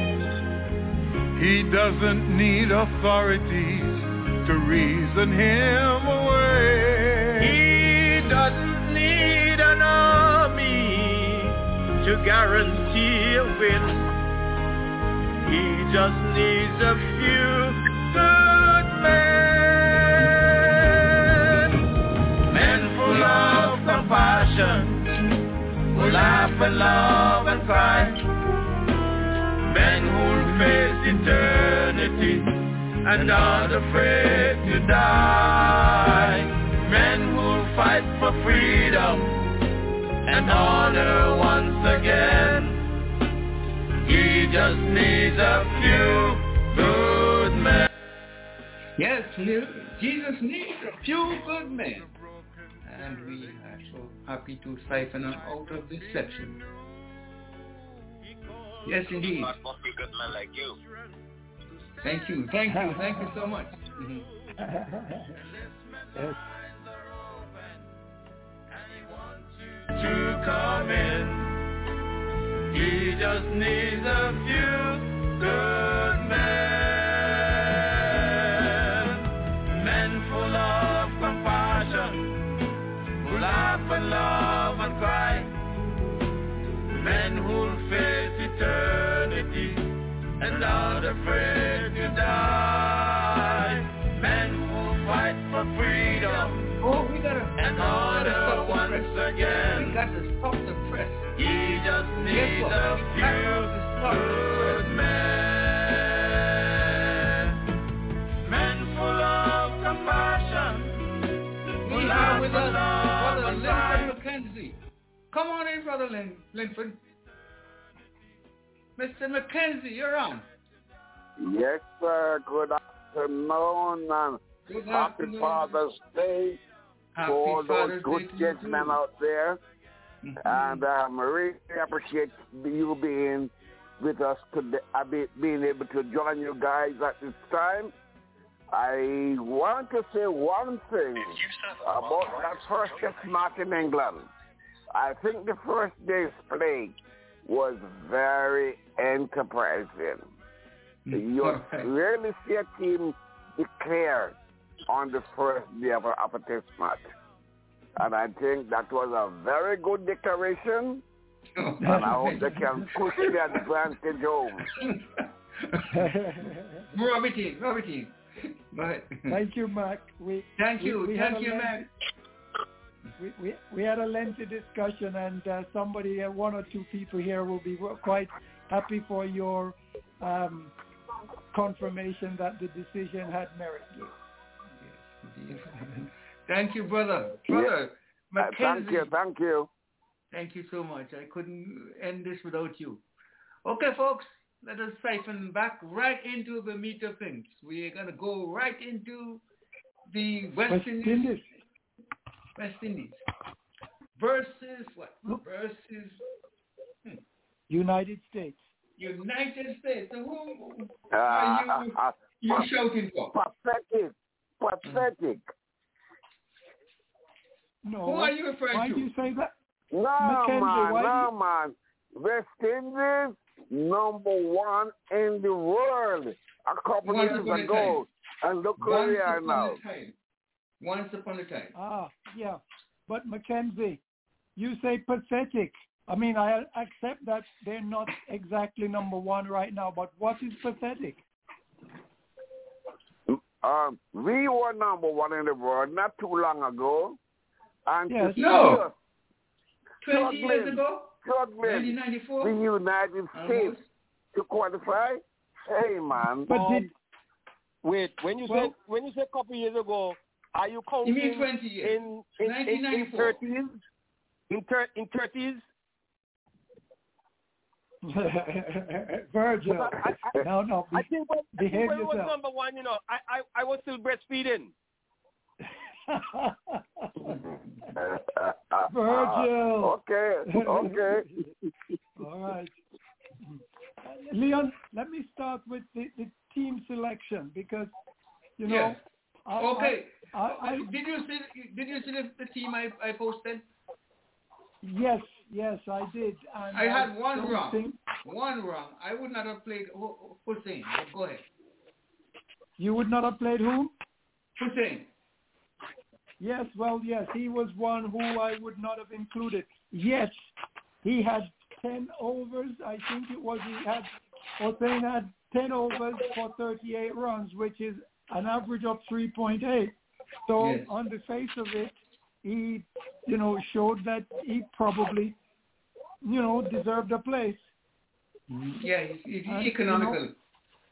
The one thing I have to take and eat some humble pie because the one player that I would normally have left out turned out to be the man of the match. Jason Holder. He who shall be named. Mr. Holder. Yes. Turned out to be man of the match. He had a good knock and, the respect for one wicket. But, surprising how this game can humble a player. King, our King, who has been a run scorer per excellence, suddenly come to this match and was out in 7 balls. So the American players were obviously feeling well and truly on top of their game. That's true. But, they had their tails up. They indeed, and of course Carl Mayers ended up basically the same thing, 15 balls. So in no time at all, West Indies were 14 for 2 wickets. Mm-hmm. So we have to now look at Johnson Charles. What a magnificent knock.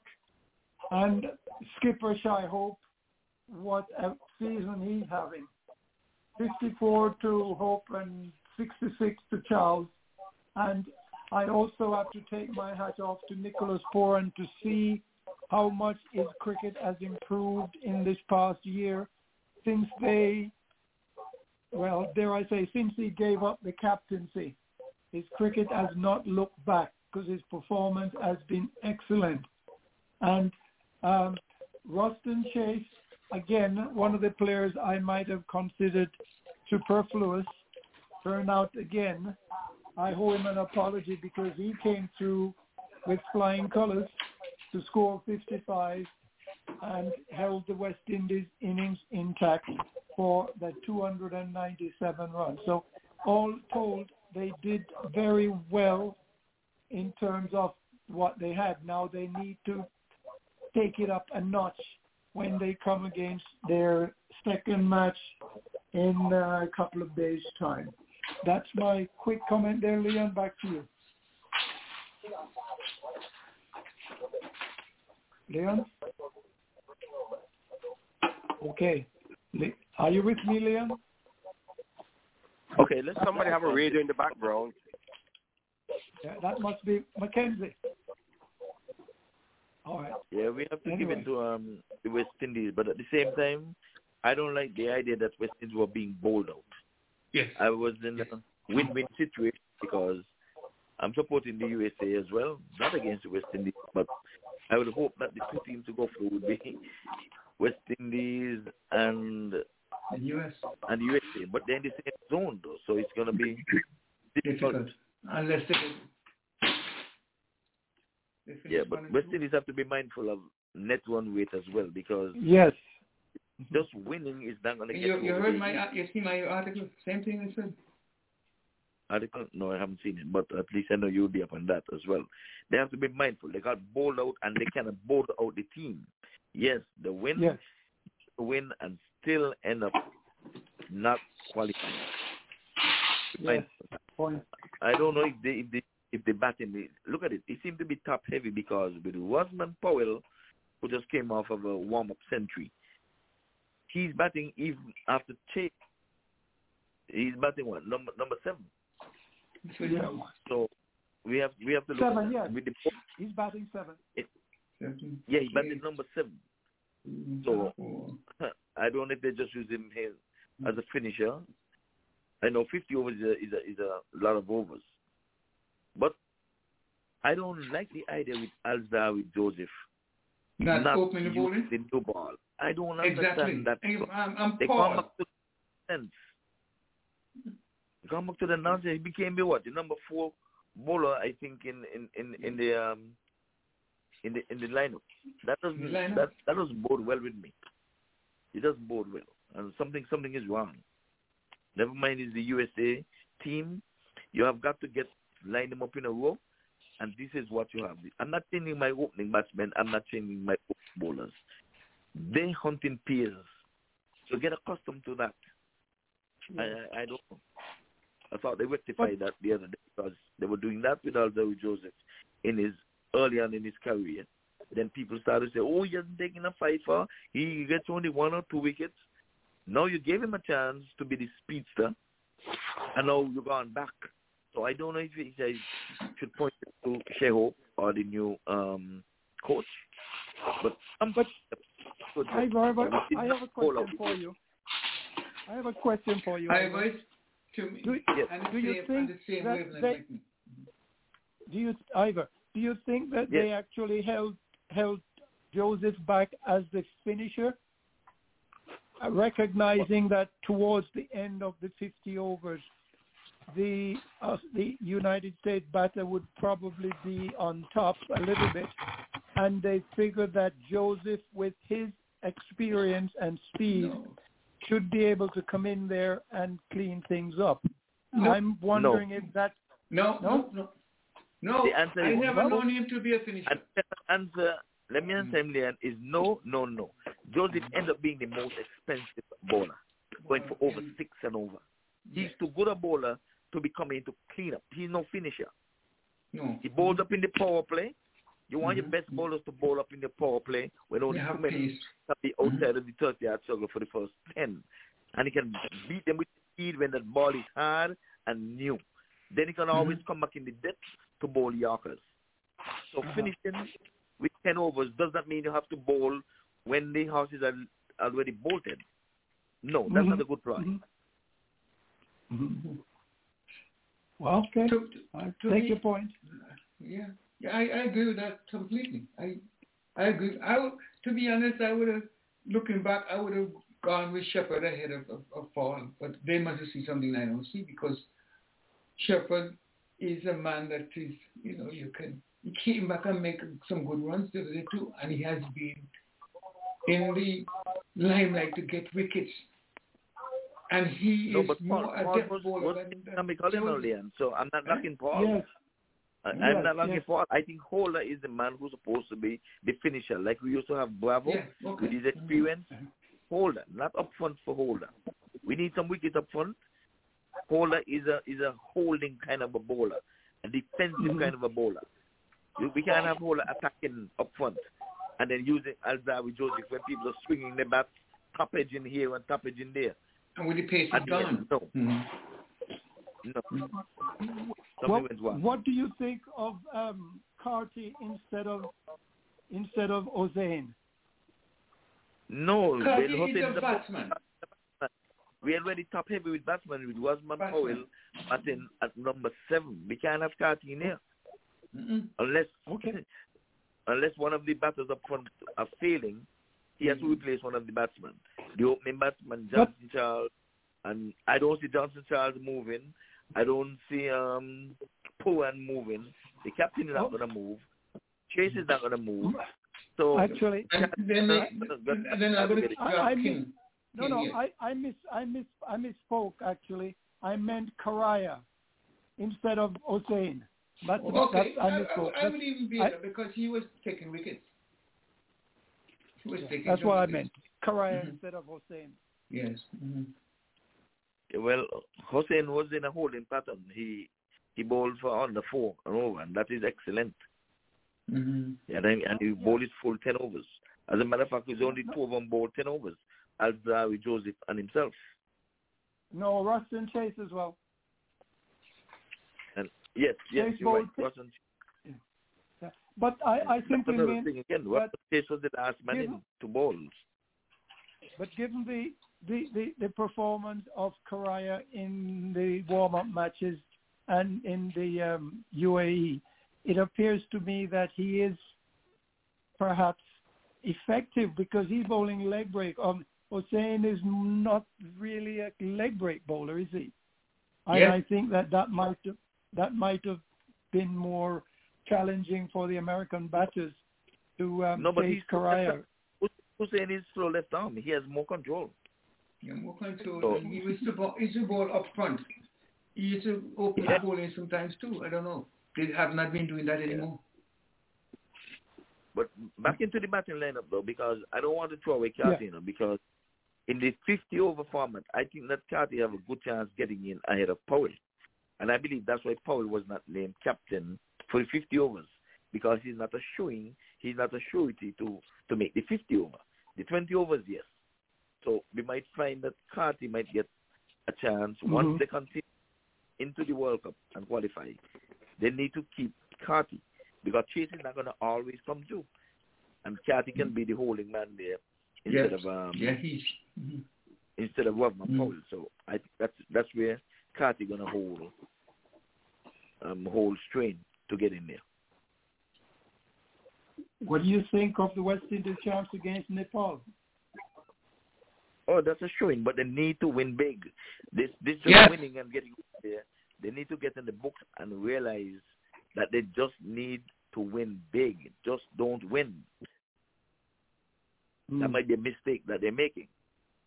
Yes, because of course only 2 goes through here, and with Zimbabwe in what looked like good form, West Indies definitely have to be on their P's and Q's, so to speak. Yes.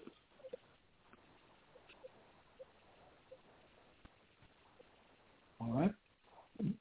Young Gurjanath Singh for USA batted very well.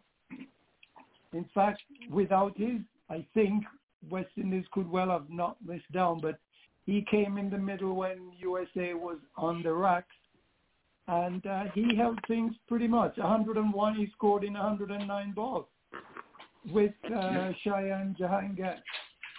So we can see that, the USA has not an unreasonable possibility of getting maybe 2 or 3 wins in this thing if they can just apply themselves. Yeah, Gurjanath Singh, he's been around. He plays in the US Open yearly in December, Croatia. So he's a good player. Yes. He's no stranger. And the opener there, your friend?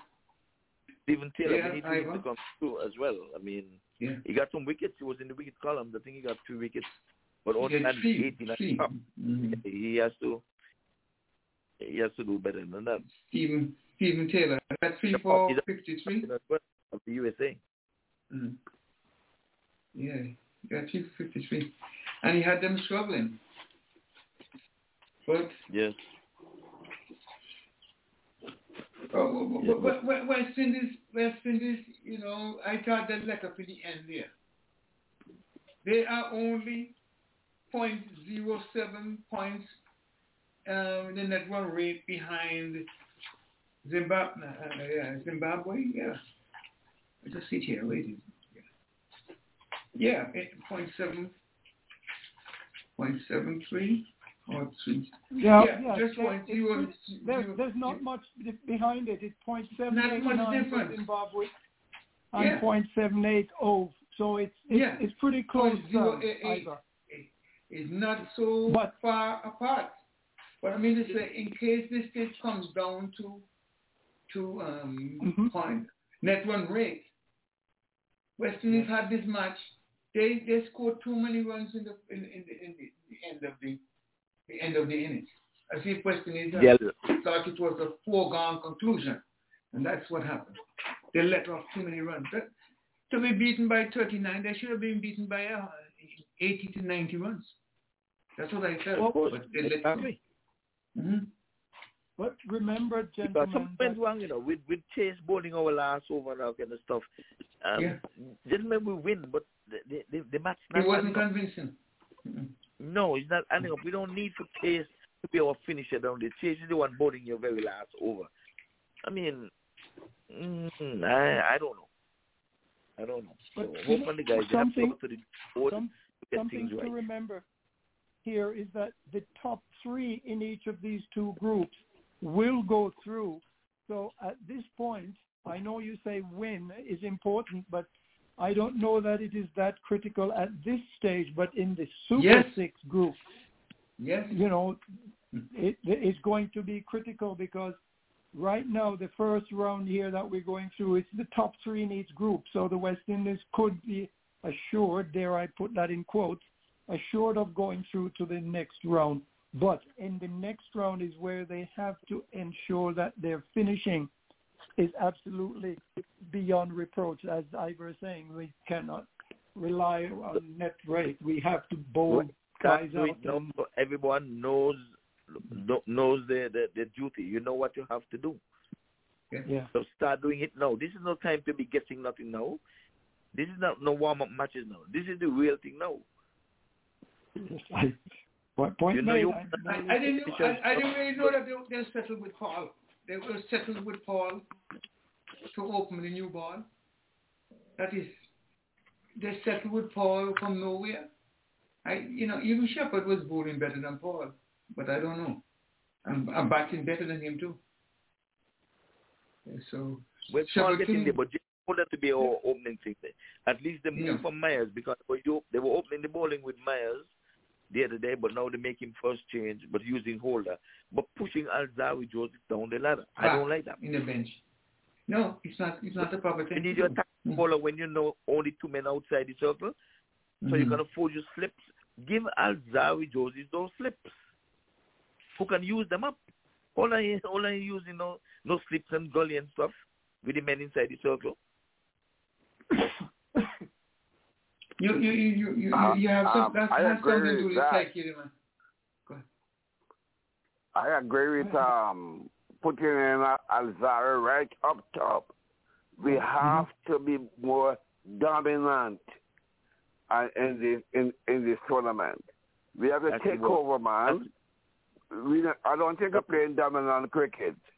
When you see how our United States bowl out West Indies, that should happen. We should put those guys aside with about 5 wickets at most. We have to be more dominant. We have to come on stronger. And they are watching. The other teams are watching us, to see where weaknesses are. We're supposed to dominate these teams. Dominate them. Yeah, Liam, what he just said there, Mr. McKenzie, he opened a mouthful. He just sent against us and pulled us out. That's not a good sign. Not a good sign at all. That is not a good sign. You leave 3 balls out there, man. One more thing, Liam. Plus, we did not bowl out the other team. Yeah. We had 3 strikes against us. We didn't bowl them out. A guy made 100, the 8-wicket partnership. And we lost all our 10 wickets. Yeah. Not a good sign at all. No, not a good sign. No. This will determine. We'll see how they react to it because, and I don't know what is happening to Mayers as a batsman. He seems not to have been able to. They have found out his weakness. No, I think he's just tired from the IPL, Leon. You're going to wake up Virgil now. Is not their problem.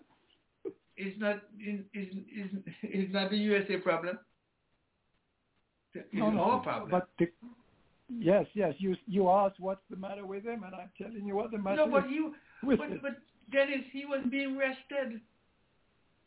But that's not enough from the IPL. It's only a week ago, you know.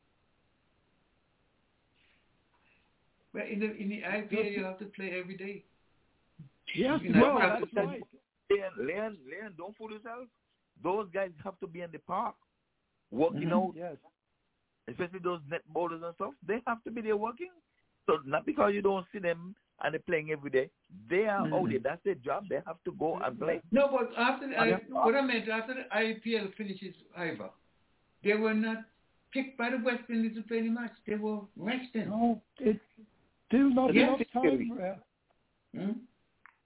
It's not enough time. All right. Well, yet you put Holder up there, right? You put Holder to hold fast.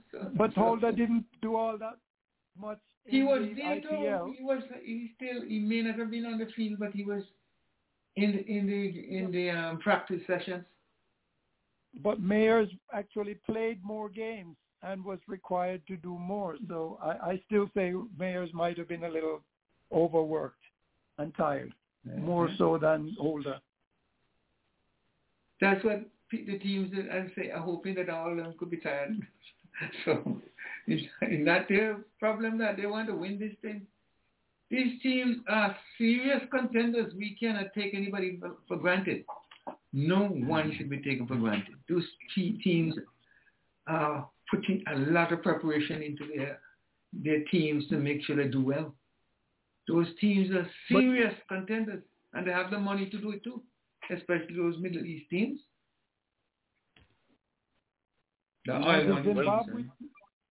think all the teams are trying to humiliate the West Indies. Go ahead, one at a time. Go ahead, Ivor. Not that we're into the lounge, Yago. Yes, indeed. So let's give honor to that. Lawrence Rowe and Walter Henry. Yeah, well, we just finished that, and we're into the lounge. Mr. McKenzie?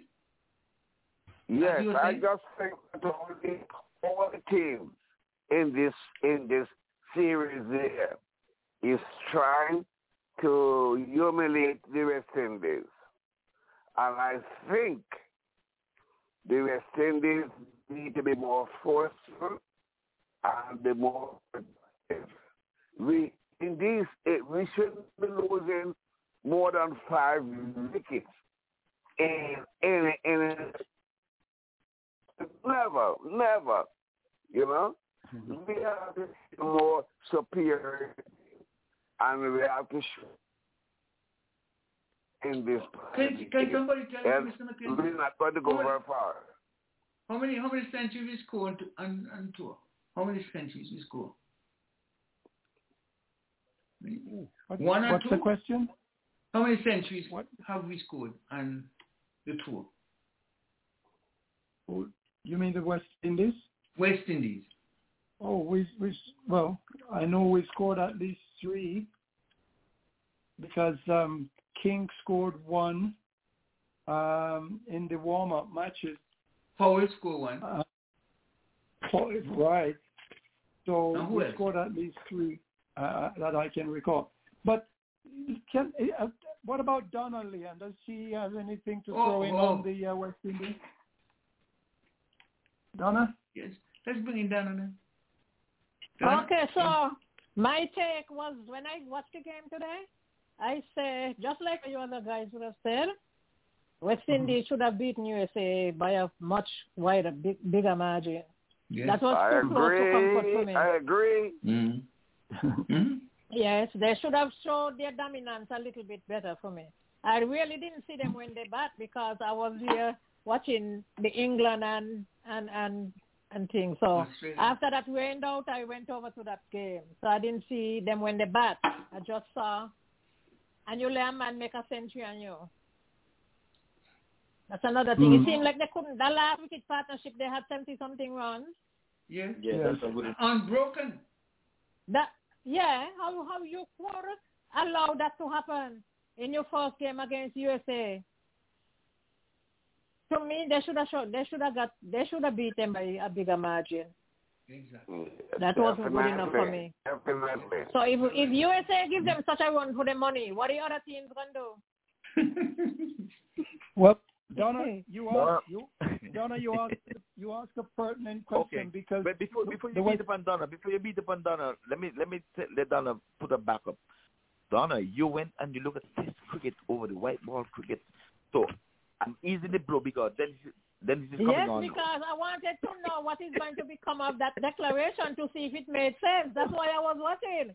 Would Australia make the run? Cricket is the test. That's why you have to look. Would England curtail them beyond? Yes. No. That's why it's called Test cricket. You see why Test cricket is the ultimate now. It's a pendulum. Exactly.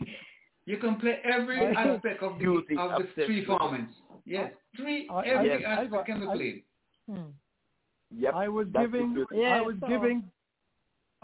giving Donna a kudos, not challenging her. She's made a very astute observation because the West Indies will. The West Indies will play. Your viewpoint, Dennis? Is it that your No. The Test cricket is here to stay. Dennis already said that. I'm going to say what they say he was surprised. But go ahead, Dennis. I want to hear Dennis. Yes, I'd say, Donna made a very astute point because the West Indies will play Nepal next, and Nepal scored 290 against Zimbabwe. So that means they have players who can hit the ball.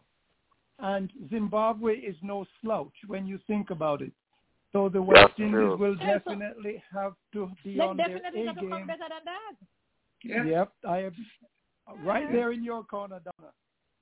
Yeah, they should have been beaten by 100 or more. Come better than that. Yeah. And you had them and let them off. Like if they eased up. Yeah. Yes, so. Anybody else want to say anything on the West Indies? How about the other match, Zimbabwe versus Nepal? You have. Is that much as behind you saying rally on the West Indies?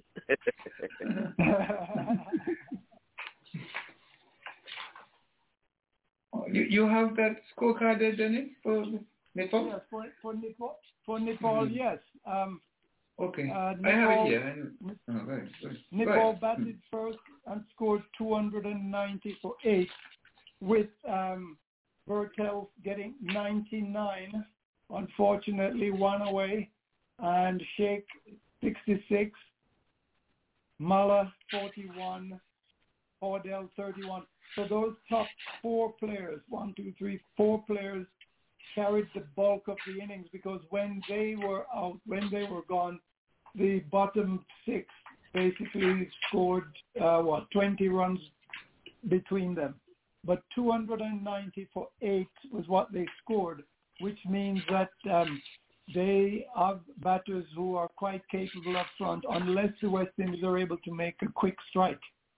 And against these guys, they could well be humbled in some respects. So, as Donna said, they need to bring their A game because Nepal will not be a walkover. Back to you, Leon. Yeah, they had 271 for 5. They had 271 for 5 at one stage, and then they end up making 290 for 8. 290 for 8. So they lost some. Yeah, they lost some serious wickets down the end. You got wickets one. The opening partnership of 170 something. Let me look that at that. That is crucial. That's what we. 171 for 1. Takers, exactly. 171. Your wicket takers, the Alzheimer's, them have to come up there to break people's edge off with your slip catchers taking them, and you cannot let the horse out the barn. Just have all the people out there on the 30-yard circle because they say you cannot go beyond the 30-yard circle. By the time Aldawi Josie come in, a man already set, gone top edge for 6 and ball flying off the thing. You don't want that. You must have some speedsters up front there. When you know you have to have your leg gullies and your gullies, two gullies, inside gully and all that stuff. You need bowlers who are going to do that. Not somebody who's going to just run up and bowl and they tap the ball to gully when a single, tap the ball out to extra cover when a single, get it between the gap then and run. Because these guys are running now. That's one of the beauty of this white ball cricket in 50 overs. You have to be able to run between the sticks. It's not bang, bang, 4-6, 4-6. Yeah. You know, another point to note here is that the Zimbabwe lost only 2 wickets. They had 2 players who scored centuries in this match. Yeah. So, again, West Indies definitely have to, as you say, be aggressive. They have to be aggressive. Back to you, Leon. Yeah, the opening pair, I don't know, something is not really striking me to be perfect up front. If we open with this, we're gonna. How many saw the dismissal for Mayers? That looked so awful. Clean up, middle stump, clean up. Not even to get LBW. Just terrible. But anyway, I hope this is just a wake-up call because we cannot win it. It is a wake-up call, yeah. I said I hope. They may not think so. They'll win the game. They may think, we win. A win is a win. But there's a lot of lessons they can learn from this win. I don't know. But Sammy has got to give them the right. I can tell them what happened. What happened to you guys? You nearly blew it. So let's hope that. You see how Zimbabwe won? They won within 45 overs. These guys are with 8 wickets to spare, man. 8 wickets. That's it. 8 wickets victory. And they're home now, you know. Their tails are up. I know we're going past wrestling, but you went back to Italy, and I'm keeping an eye on Hope's speeches, you know. Yeah, listen to some of the things that Hope is saying there, you know. I don't want to really comment on it now, but I'm not too sure that. I didn't hear what you said. Leon, excuse me interrupting. We've got some technical problem with Virgil. Can you bring him in again, please? Okay, let me try again. All right. I'm sorry, Alva. Go ahead. Yeah. Speaking about people who are getting chances, who are getting starts and not converting, to me that is so elementary. So the batters have to take pride in themselves. People, when you're batting, do not look for who is behind. Once you're in, you're in. I don't think it's time for the press conference for him to be coming up saying this. These are things for the dressing room and things for people to understand. You can't get your starts and don't convert. And then that's all we're hearing at the end of press conferences and stuff. To me, those are elementary. Yep. You know, one thing which is notable in the Nepal bowling, we've heard a great deal about Lamishain, and yet he came on and he was not very effective in this particular match. He had 10 overs for 77 runs. That seems to me an awfully high average there for a bowler of his repute. Mind you, it could be the wicket, just wasn't taking spin. But, you know, he is a bowler that is quite capable of going through any team. So West Indies will have to be definitely, and we can't hammer this anymore. They have to be on the A game because it's not going to be a piece of cakewalk again. I think, Leon. Yeah. Yeah. You still hearing me? Yes, we hear you. Yeah, Welcome to our voicemail system. You have reached the mailbox of 51152. At the tone, please record your message. When you have finished recording. That's first, isn't it? Yeah, he just called me. He's waiting for your call there. Okay. Let me get him on. If you are I'll put on the check mark, but I don't know what's... Okay, go ahead. Go ahead. Right over there.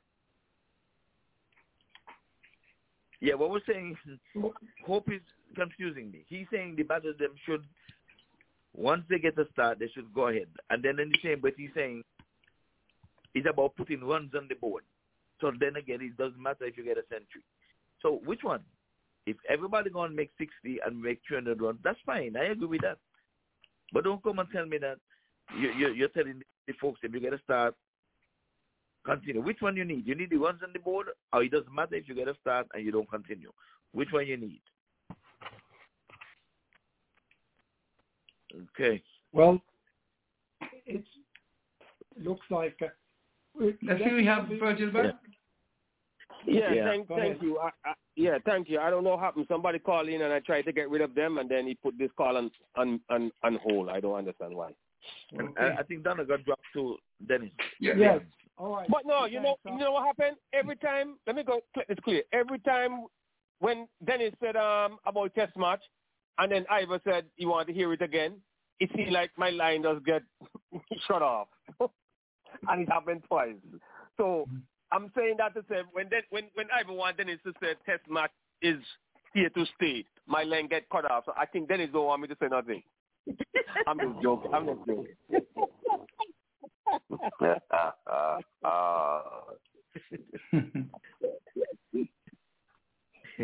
Well, we have Donna back, right? Are we? Yeah. Yeah. Okay. Good. Donna's back. So. And yes. All right. So, any comments from you, Donna? Oh, did you hear? I missed that a little bit. What was it? Okay. I dropped out, so I missed a little bit here. Donna doesn't know what the subject is right now. So okay. Need to tell her. I too was dropped out. But I was talking about. I expect our captain to talk about us. Oh yes. You come to say that Gajinan batting well and all that kind of stuff. Tell me ways how we're gonna get this man out, and we couldn't get the last wicket partnership booking and all this kind of stuff there. Tell me we're going back to the drawing board. That's why I like to hear. I said already, Lau was a good speaker, and he can address what happened in the game. Even Holder used to do that well, Sammy. I need people to understand what's happening in the game to show me leadership, because anybody can captain a game. Because that's what the law says. A team is played between 11 players, one of whom shall be named captain. I need leaders. And Hope have to show me some leadership quality, especially when he go up to that podium. I used to be fighting when Shanda Paul used to be up to the podium, to tell you the truth. I believe he knows his game, but sometimes it's what you're saying. And how we come out, we are wondering if we know where we are going. I don't want Hope to fall into that category. I see you have two big problems. I see him has two big problems. The opening position, I don't know, they're not motivated enough. Their role is to at least to hit that new ball or white ball early and get us a good start. And if one guy gets in, he must make sure he carry the team. Nobody's making centuries. They're just making 60 and 50. And you have to know who is going to break that partnership in case you have one. You just relax it to me. They like to ease off the pressure and let these tail-enders, but they're not really tail-enders, go and just do what they like. And not only being a wicket, but playing, scoring in excess of a run a ball. So we expect 600 runs. I mean, 6 per over, get 300 runs if they continue in a way. They got to address that. I hope Sammy sees it. Okay, then I just pull this thing up. Let me read. Tell me this is something that a captain should be saying about an opponent player. I'm quoting Hope here. He said, on Gajinan, I think he played. Wait, it moved here. Wait. I think he played well, though I thought he should have pushed on a little bit more. I mean, this is the opponent he's saying. He said the guy played well, but he thought he should have pushed on a little bit more. Are you talking about our player? He's talking about the batsman over there. He's not talking about our player. Like, maybe King should have stayed in and pushed. He said Gardiner, USA played well, but he should have pushed on a little bit more. No, you give your credit and say, at the podium, I credit my bowlers for cramping Gardiner, that he was not able to push. But he's blessed. He's saying the guy should be able to push on more. Man, give your bowlers credit. Put that confidence in your ball that you cripple a guy who made century and he made. I didn't hear it. It doesn't make any sense that he said there. And people have to understand when you're captain and you're leading your team, you have to show a praise where it is due. Your bowlers got a little thing to for him. Well, you tell me he should push on a little further. We give your bowlers the credit. And then the Virgin have something to say about that. He didn't credit his bowlers for cramping. He blamed me. Yeah, boy, sometimes when you have a player and they go in front of the mic, it's a different proposition, So that's what he said. Anybody, but you have to lead. I wouldn't feel good as a bowler if I'm hearing my captain up there saying he blaming the batsman. As opposed to giving me the credit for not allowing him. You praise somebody when they beat you. Praise your bowlers for cramping his side. He made 100, but he made it slow. He didn't make it in a strike rate of 200. He credited. He's saying it was his fault. Give your bowlers the credit. That's what leaders do. Hope won't get some licks for that. Trust me. He's learning on the job. Yeah, but if you play that long and you go qualifiers, we have to have somebody who can do the job. And when you get in front of the mic for people to go, they're looking at these things. If Dominic can see these things, why do you think the world has seen? Some of them supposed to see these things and tell him. When you go to your boost to bowlers, man, said this bowled very well today. Look how we had a man in form, made 100. But we crippled him, and he did it slowly, that he didn't get his team over the end. That's what you want to hear from your leader. He didn't do that at the press conference. Agreed. Leon, I have one point to bring up. I'm going back to the test series. I'm not sure if you're aware that the format, the formula used to calculate the champion, the top two who plays in the final, will be changed as of this year. So in this next cycle? This next cycle will be the test 2025 final right? championship will depend now on your ranking in the table rather than how many points you've earned in a certain series. So that could that's significant. Yeah, that might allow the West Indies a little bit more leeway in that World Test Championship series for the next cycle, which is about 2 years from now, I think. But I digress. I just simply wanted to. But do you think, with all due respect to West Indies, do you think West Indies is going to be up in the top tier? Well, because it's going to be based on your ranking, I think that they have a better chance of getting in the in the mix, rather than how many points you've earned. So we will see. Yeah. I mean, we've got a new coach, and everyone tells me that he's got the mojo working. So I expect that they will be finishing higher than 9th this year in this next test cycle. Back to you, Leon. But this is not talking for the World Test Championship. You're talking about qualification for the ICC. Yes. Okay, I see your point. No. We're talking about the World Test Championship qualifications. Who qualifies for the championship? In the top two? Well, last year, but I don't know what it's changing. They're changing the rules for this cycle, and it's going to be based on, where their ranking is. Now, I'm not sure that the final games will be the top two. It may well be that they will have some kind of a knockout based on your ranking to see which of the teams will actually contest the final. I hope you're right. Dennis, which part of that you're saying West Indies might have a slight chance? Explain to me which part of that West Indies might have a slight chance. Well, what I'm saying, Virgil, if it's based on ranking, it may well mean that they will probably have some kind of a playoff between the ranks in order to advance the top two, as opposed to right now, it was based on points, and the top two with points were the ones who contested the final. This time around, because it's ranking, I suspect that what will happen, the ranks will play to advance themselves to, in a kind of a knockout round. That's what I believe will happen. But more needs to be... No, Dennis.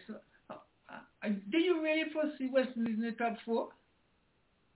I'm not saying that. They're not necessarily it's not impossible, but it's not likely to me right now. I believe, to be honest.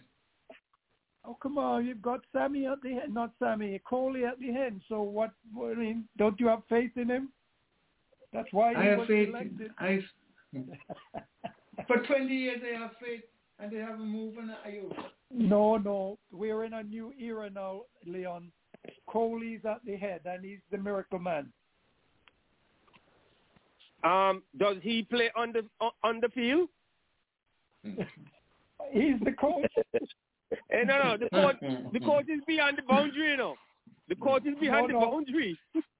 He's the miracle man. That's why they put him there to turn things around. He's beyond the boundary. If you put him in the 30 yards, maybe that will help. Leon, I want to give you a pass, Leon, because I know you made a mistake there. You say you had faith for 20 years. I thought you had Eunice, but it's okay. Well, she too.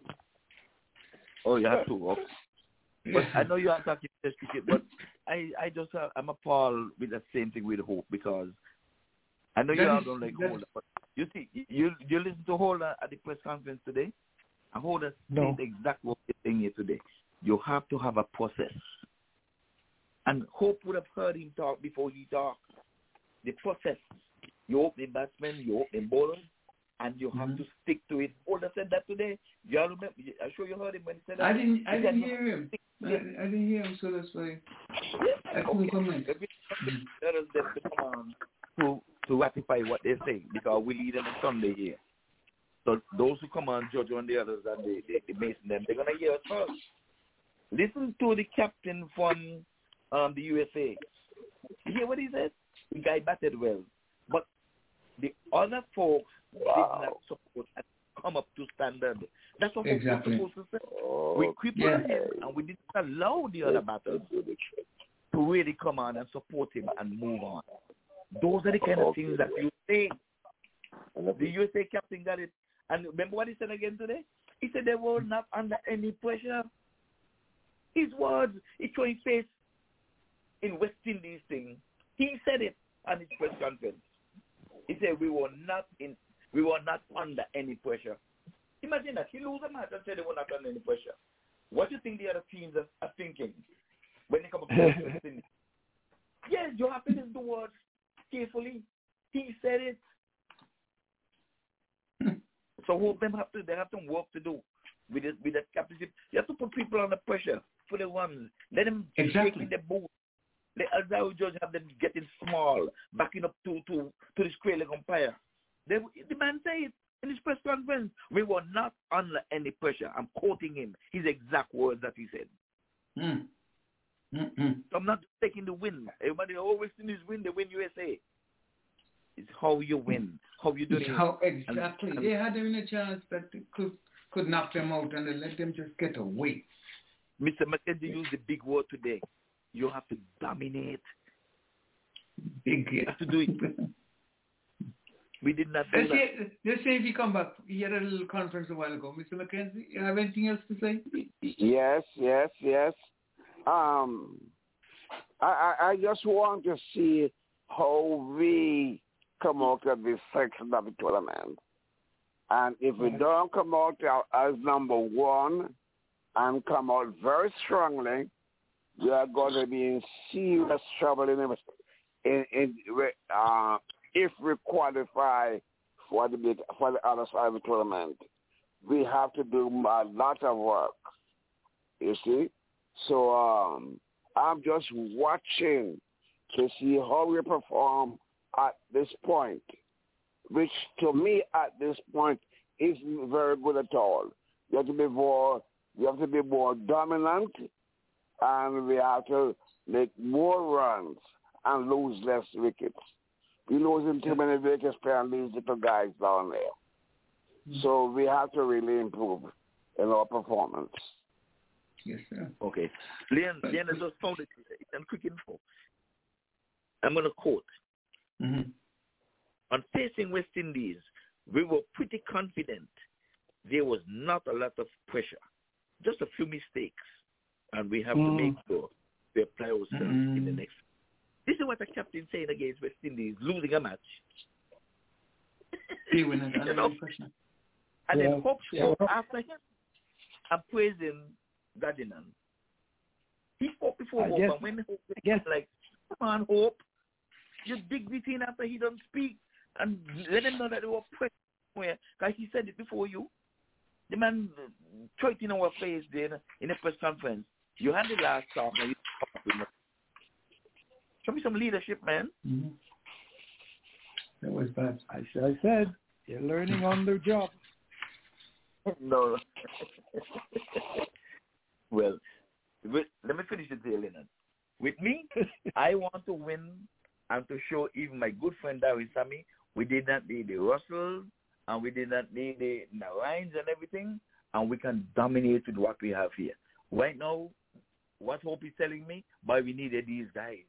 If you hit a ball, they say it all the time, hit the ball over the 65-yard boundary. If you hit it way past 120 yards, it's still 6. Mm-hmm. So it was them come with the big 6 and hold them and whoever, I mean, whomever you want to bring back from the dead, it's still 6. So I don't want them to come back. They will fill them. So dominate with what you have. Don't show me that you're missing them. It sounds like that's what Hope's speech was to me today. Okay. That might be what they're when you hit a 65 or 95 meter, it's still 6. What? We don't get extra point for that? No, Virgil. No, we had to get extra point for that, man. You might get another used ball. No, you might get another used ball. Them guys was going at that to get we get extra points if you go 112 meters or something like that, man. I mean, your ranking goes up. No. I have no. Maybe I'm not on to anything, but I look at these little things. I like Sammy, and if the Hope wants to be in Sammy's corner and want to show that I'm missing something, I'm missing the Russells or whatever, so you're gonna talk like this. I'm not buying that because I don't think we need the Russells. We don't need them. We don't need them. We don't. No. So Hope, don't give me that kind of little sideway there where we have to begin to think. I wonder if we need this or we need that. No, we're going to work with what we have there and boost you guys, lead from that front. And I hope Sammy is satisfied with what he ended up with, even though he didn't get what he wanted. I think he's an astute leader. So I think he would just go along with what he have and want to win. Sammy have enough pride that he wants to win. The man on the field, like Virgil just said, is Hope. Sammy is beyond the boundary Hope. So I'm going to work with him and let him instill confidence in his players to tell them, we don't have to look for no Russell. We don't have to look for no Narine and nobody else. We don't have to bring back Pollard. Even though we hear Pollard is going to captain a team in the USA. Oh, he has not really done. I don't want that. Show the guys them here. Is no game playing nowhere in the world, right? Yes. No, we're going to talk about Bangladesh. Let's finish up, folks, with Bangladesh versus Afghanistan. Yeah, we want these guys, what? Because no game playing, what happens when the game starts? You think they're going to say we want them? They're gone again. So you can't do that. Just leave them alone. Bangladesh versus Afghanistan, folks. Bangladesh 382 and 425 for 4. Afghanistan 146 and 115. Bangladesh winning there by 546 runs. What happened there, folks? Is this points eligible for the new cycle? No, I think that was the end. The new cycle begins about now. I think that was a wrap-up. The new cycle starts.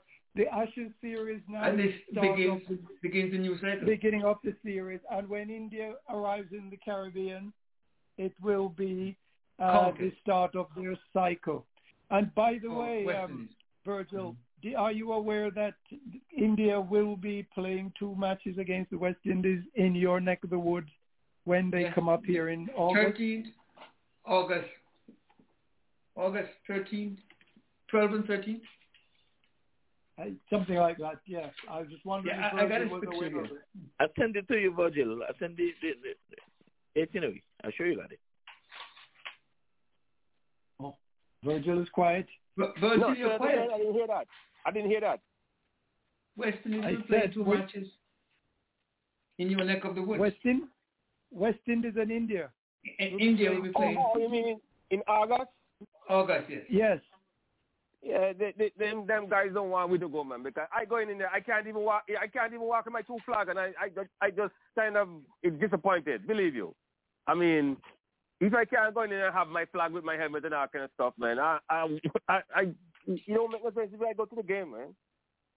I really would like to go, but it just. Virgil, explain. What are you saying? He usually carries the flag. Okay, I have my flag. Anywhere I go, I walk with my flag. They told me my flag can't go in because of the stick. 2 sticks in there. It's a weapon. Now I normally walk in with my cricket bat, the same ice green and gold cricket bat with my ball, my pad. It's certain things you can't carry inside there. And that, I mean, weapon, people carry bat inside. And the same thing, they're selling flag, West Indies flag inside there, and they have the flags inside there with the same stick. But I can't walk in with the one. They don't sell what I have a U.S. flag and an Antigua flag. They don't sell that inside there. But I can't take it inside here. You know what I did? I was so mad. I just break up the stick. And I was like really, I don't even want to explain how I felt that day, man. It was just a shame. I went to watch the game, but I was just disappointed how you can't take this in there, you can't take that, you can't take. Right? It's just foolishness.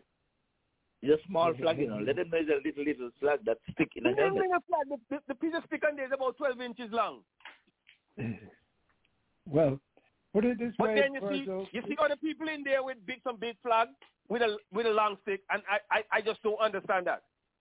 But I can't take it this, and the concessionaires are allowed to sell those things inside, but you're not allowed to bring it in. It's like taking a bottle of. They don't sell the Antigua flag.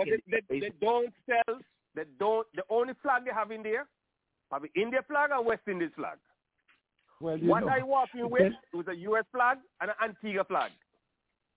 They would not carry those things inside there. Well, you understand? Well, you don't have the time to buy those things, Dennis. That's another thing they do down there. And let me say it from being in the front line too.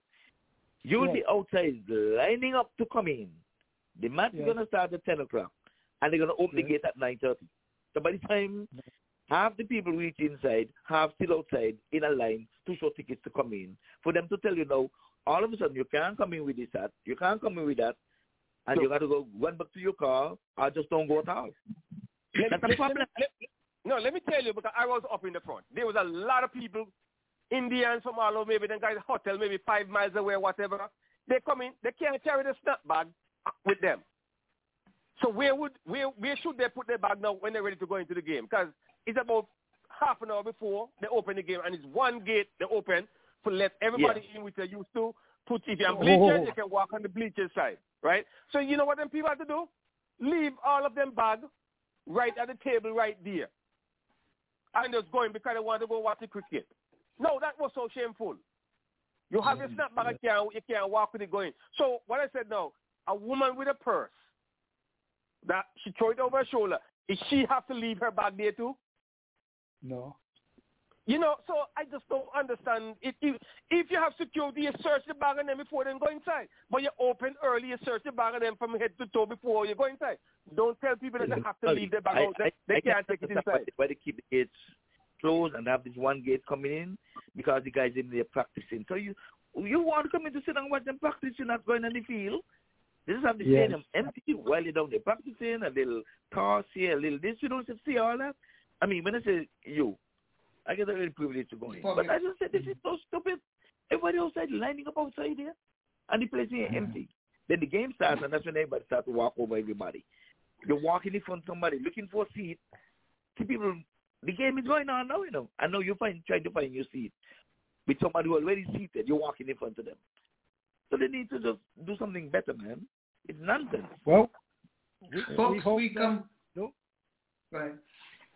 We hope that those who are in the administrative section, the organizing section, will take note of these comments, because obviously they are a detriment to spectators coming in, not an encouragement for spectators coming in. Back to you, Leon. Well, the other thing here, Virgil, let me say this one here, Virgil. When you come in here for a 3-hour game, give yourself 4 hours in case you got to come in to stand in line. For you to be paying $30 to park in a park that you don't have to pay for, and the parking has nothing to do with the cricket. It goes into individual pockets. Just stand up by a gate and collect $30. It is ridiculous. Ridiculous. That's what you have to pay there now? Oh, man. Sorry, Leah? That's what you pay for going into the park now? $30? No, to park your car. To park your car. To park your car? Just to park your car, Leon. In an open lot that costs nothing. Just an open lot should say, go in here, and then somebody organize it and say, okay, y'all collect some money down there. They make millions down there. Don't give none the association that's in $1 off of it or nothing. It makes no sense. They talk about it every time. The parking is too high. Then people park across the street. Some of them get a car towed. Virgil is lucky enough to just walk across. He lives in the park. He's a park, right? Okay, folks. We have to come. Every good thing must come to an end. And this show has come to an end. So we're going to ask Hyacinth to say her final words of love and good wishes to all the panelists and all our friends and well wishes around the world. I know she has to go to bed now. Me too. We're past midnight. Just want to say once again, enjoy the rest of your Father's Day. Definitely. Have a good Thank week. you. And thanks for a very entertaining program as usual. And hope to see you again next week, God's willing. Have a blessed week. Amen. Yeah. Mr. McKenzie, next Sunday. You're next. I will see you on the radio. Okay. Right.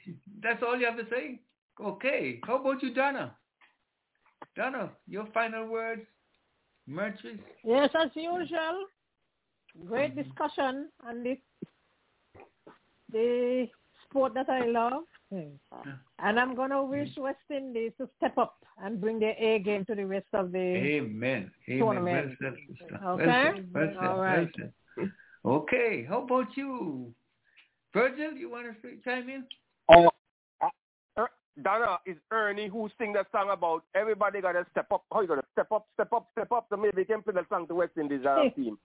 I just want to say to all the fathers all over the world and the panelists, a happy, happy, happy Father's Day, and just wish you guys all the best, and we'll talk again next week. All right. How about you, Ivor? Yes, indeed. Well, I missed all day tonight. I missed that Inside Edge.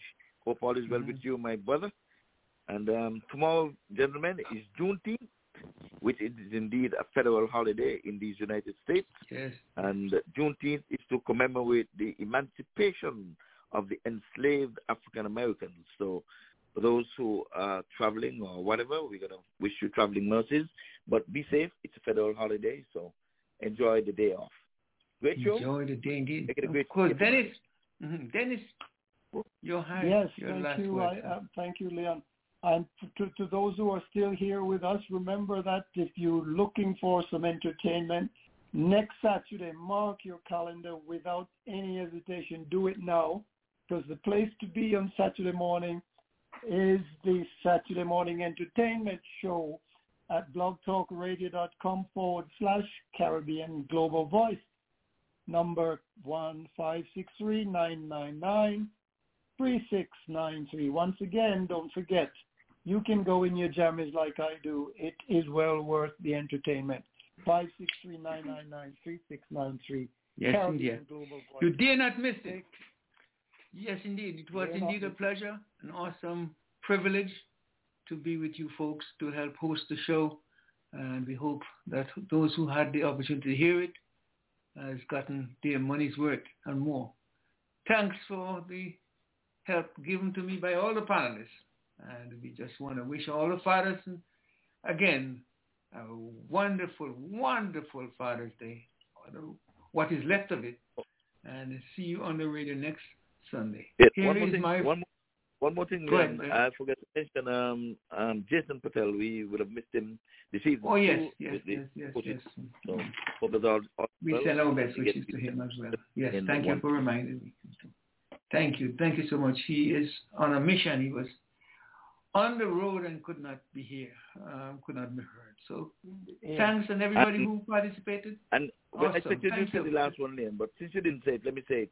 We miss Mr. Simon O'Brien. Oh, yes, we send him a Father's Day great wishes as well. I hope he will hear it from afar.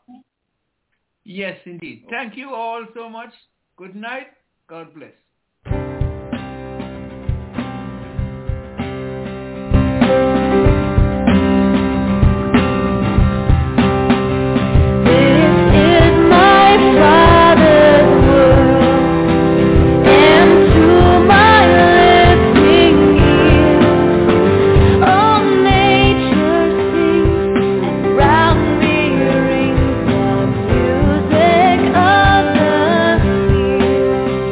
This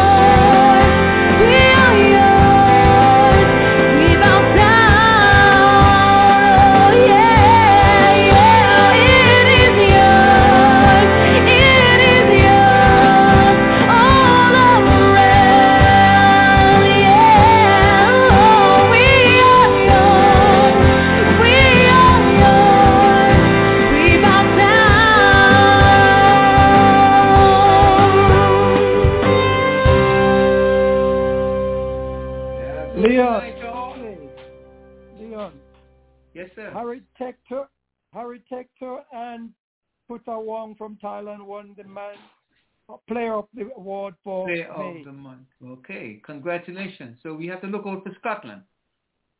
His winning that prestigious award may just propel his team to go further in the qualifiers. Best wishes, West Indies. Come, you have much more room for improvement. Good night, all. Good night, all. Have a wonderful evening. Good night. God bless. Good night, Leo. Good night. And here we go.